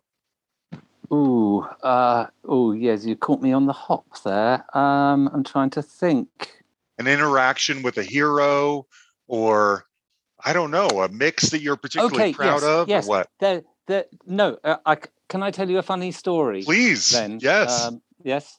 I was staying with my partner Sadia in the Sunset Marquee. I mean, this has got nothing to do with record making, but it is relevant. Just as good. We were in the bar downstairs. What was it called? The Whiskey, or the bar in the basement? Yeah, on the ground floor. On the ground floor at the Sunset Marquee, having a drink, because we were on our way back from Australia, having worked on something, mid-90s this would be, and I said, I have to go and use the bathroom. So yeah, I had to go off and use the bathroom, and when I came back, Sadia was chatting to some bloke. She said, "Oh, Steve, I'd like you to meet Keith. He's the keyboard player." And suddenly I found myself staring at Keith Emerson, who I was a complete huge fan when I was about 16, 17. I even had a picture of him on my bedroom wall. I was a big fan of The Nice and then Emerson, Lake and Palmer. Yeah. I'd seen their first gig at the Isle of Wight Festival and when I was 16 and, all of that. And suddenly, and it's the only moment when, and she played a trick on me by saying, this is Keith, he's a keyboard player. Huh? I didn't know who he was. Oh, Sadia says she didn't even know who he was. Right, okay. He'd introduced himself. And it's the only time I've ever been absolutely speechless. No, I saw him standing in the shadows. Come nearer the microphone. This is Hi, Sadia. Hello. Yes. You saw him? I saw him standing in the shadows. Right. This guy standing in the shadows, and I said, people don't dress like that anymore. He's in leather, right? Yeah. He was all in leather and long fringes on his jacket and fringes on his trousers and leather head to toe. And I said, people don't dress like that anymore.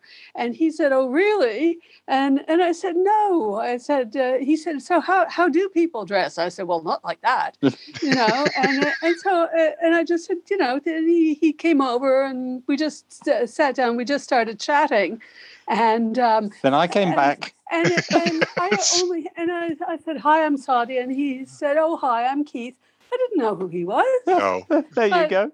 But this one then came back to the table and completely freaked out. It's the only time I've been totally speechless in the presence of, a hero. I met lots of heroes and worked with lots of people over the years. Yeah. I've no problem. But for some reason... But quite frankly, people don't dress like that. We wound up having a lovely chat for the evening. He was trying to pull, right? and he thought that he was dressed, to appeal to the ladies. Right, and I tried to explain to him that dressing like that, it's not going to work. Ladies, no, it isn't going to work. It's not going to work. Anyway, Thank you. He was so sweet. He was a complete sweetheart. Oh, we had a lovely adorable. evening with him. Good. Yeah. It's nice to have a moment like that with a hero of yours. That's a great story. I think it's great. Yeah. But, well, thank you, Stephen. But other than that, I can't think of much else, in that's terms fine. of off the top of my head of anecdotes. Stephen, you've put out a lot of work in the world that means a lot to me. And we got to some of it on here, not as much as I could have done, but I am so appreciative of all the good you've put in the world. Thank you for being you. Thank you very much. It's been great pleasure talking to you. Thank you. Maybe part two at some I would point, happily do a part two with you sometime, anytime. All right, there you have it, Stephen W. Tayler. He may have to come back on again, too, because we barely scratched the surface. There was so much more in my notebook that I wanted to touch on that we didn't even get around to. Plus, you probably noticed how he's just a sensitive soul, and he's very careful with his words, and just a beautiful man. One of the ones that we didn't get to talk to that I really wanted to was his work on this Suzanne Vega album. It's probably my favorite of hers. Songs in Red and Gray. This is a song called I'll Never Be Your Maggie May. You may know this one. I love it. I love her. And I wonder what the story would have been, but we didn't get around to it. So anyway, check out his solo stuff. Check out Kate. But by all means, check out the new Fixx album because it's awesome. Now, next week's guest is similar. It's a frontman for one of the great enduring alternative rock bands of the last 45 years that came into prominence in the 80s. They've gone through millions of lineup changes, but the main guy is the anchor. He's been there since day one. And they have a brand new album out too, and that's who our guest is next week. It's a lot of fun as well. Huge thanks to my right-hand man, Jan the Man Malkiewicz, for everything. Thank you, buddy. Folks, you can find us on Facebook. You can like our page. You can send us a message on there, or you can send us an email at thehustlepod@gmail.com, or you can find us on Twitter at thehustlepod. All right, thanks, everybody. We love you.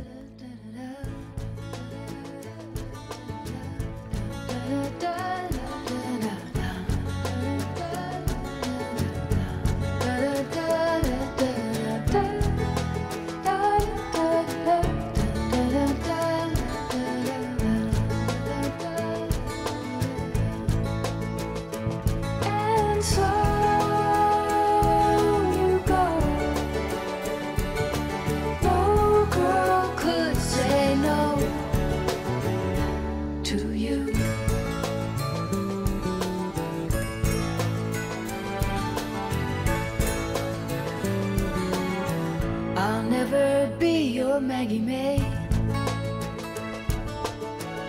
the one you loved and then forgot. I love you first and let you go, 'cause it must be so. You forgive or you will not. And so a woman leaves a man, and so the world turns on its end. So I'll see your face in dreams, when nothing's what it seems. Still you appear some kind of friend.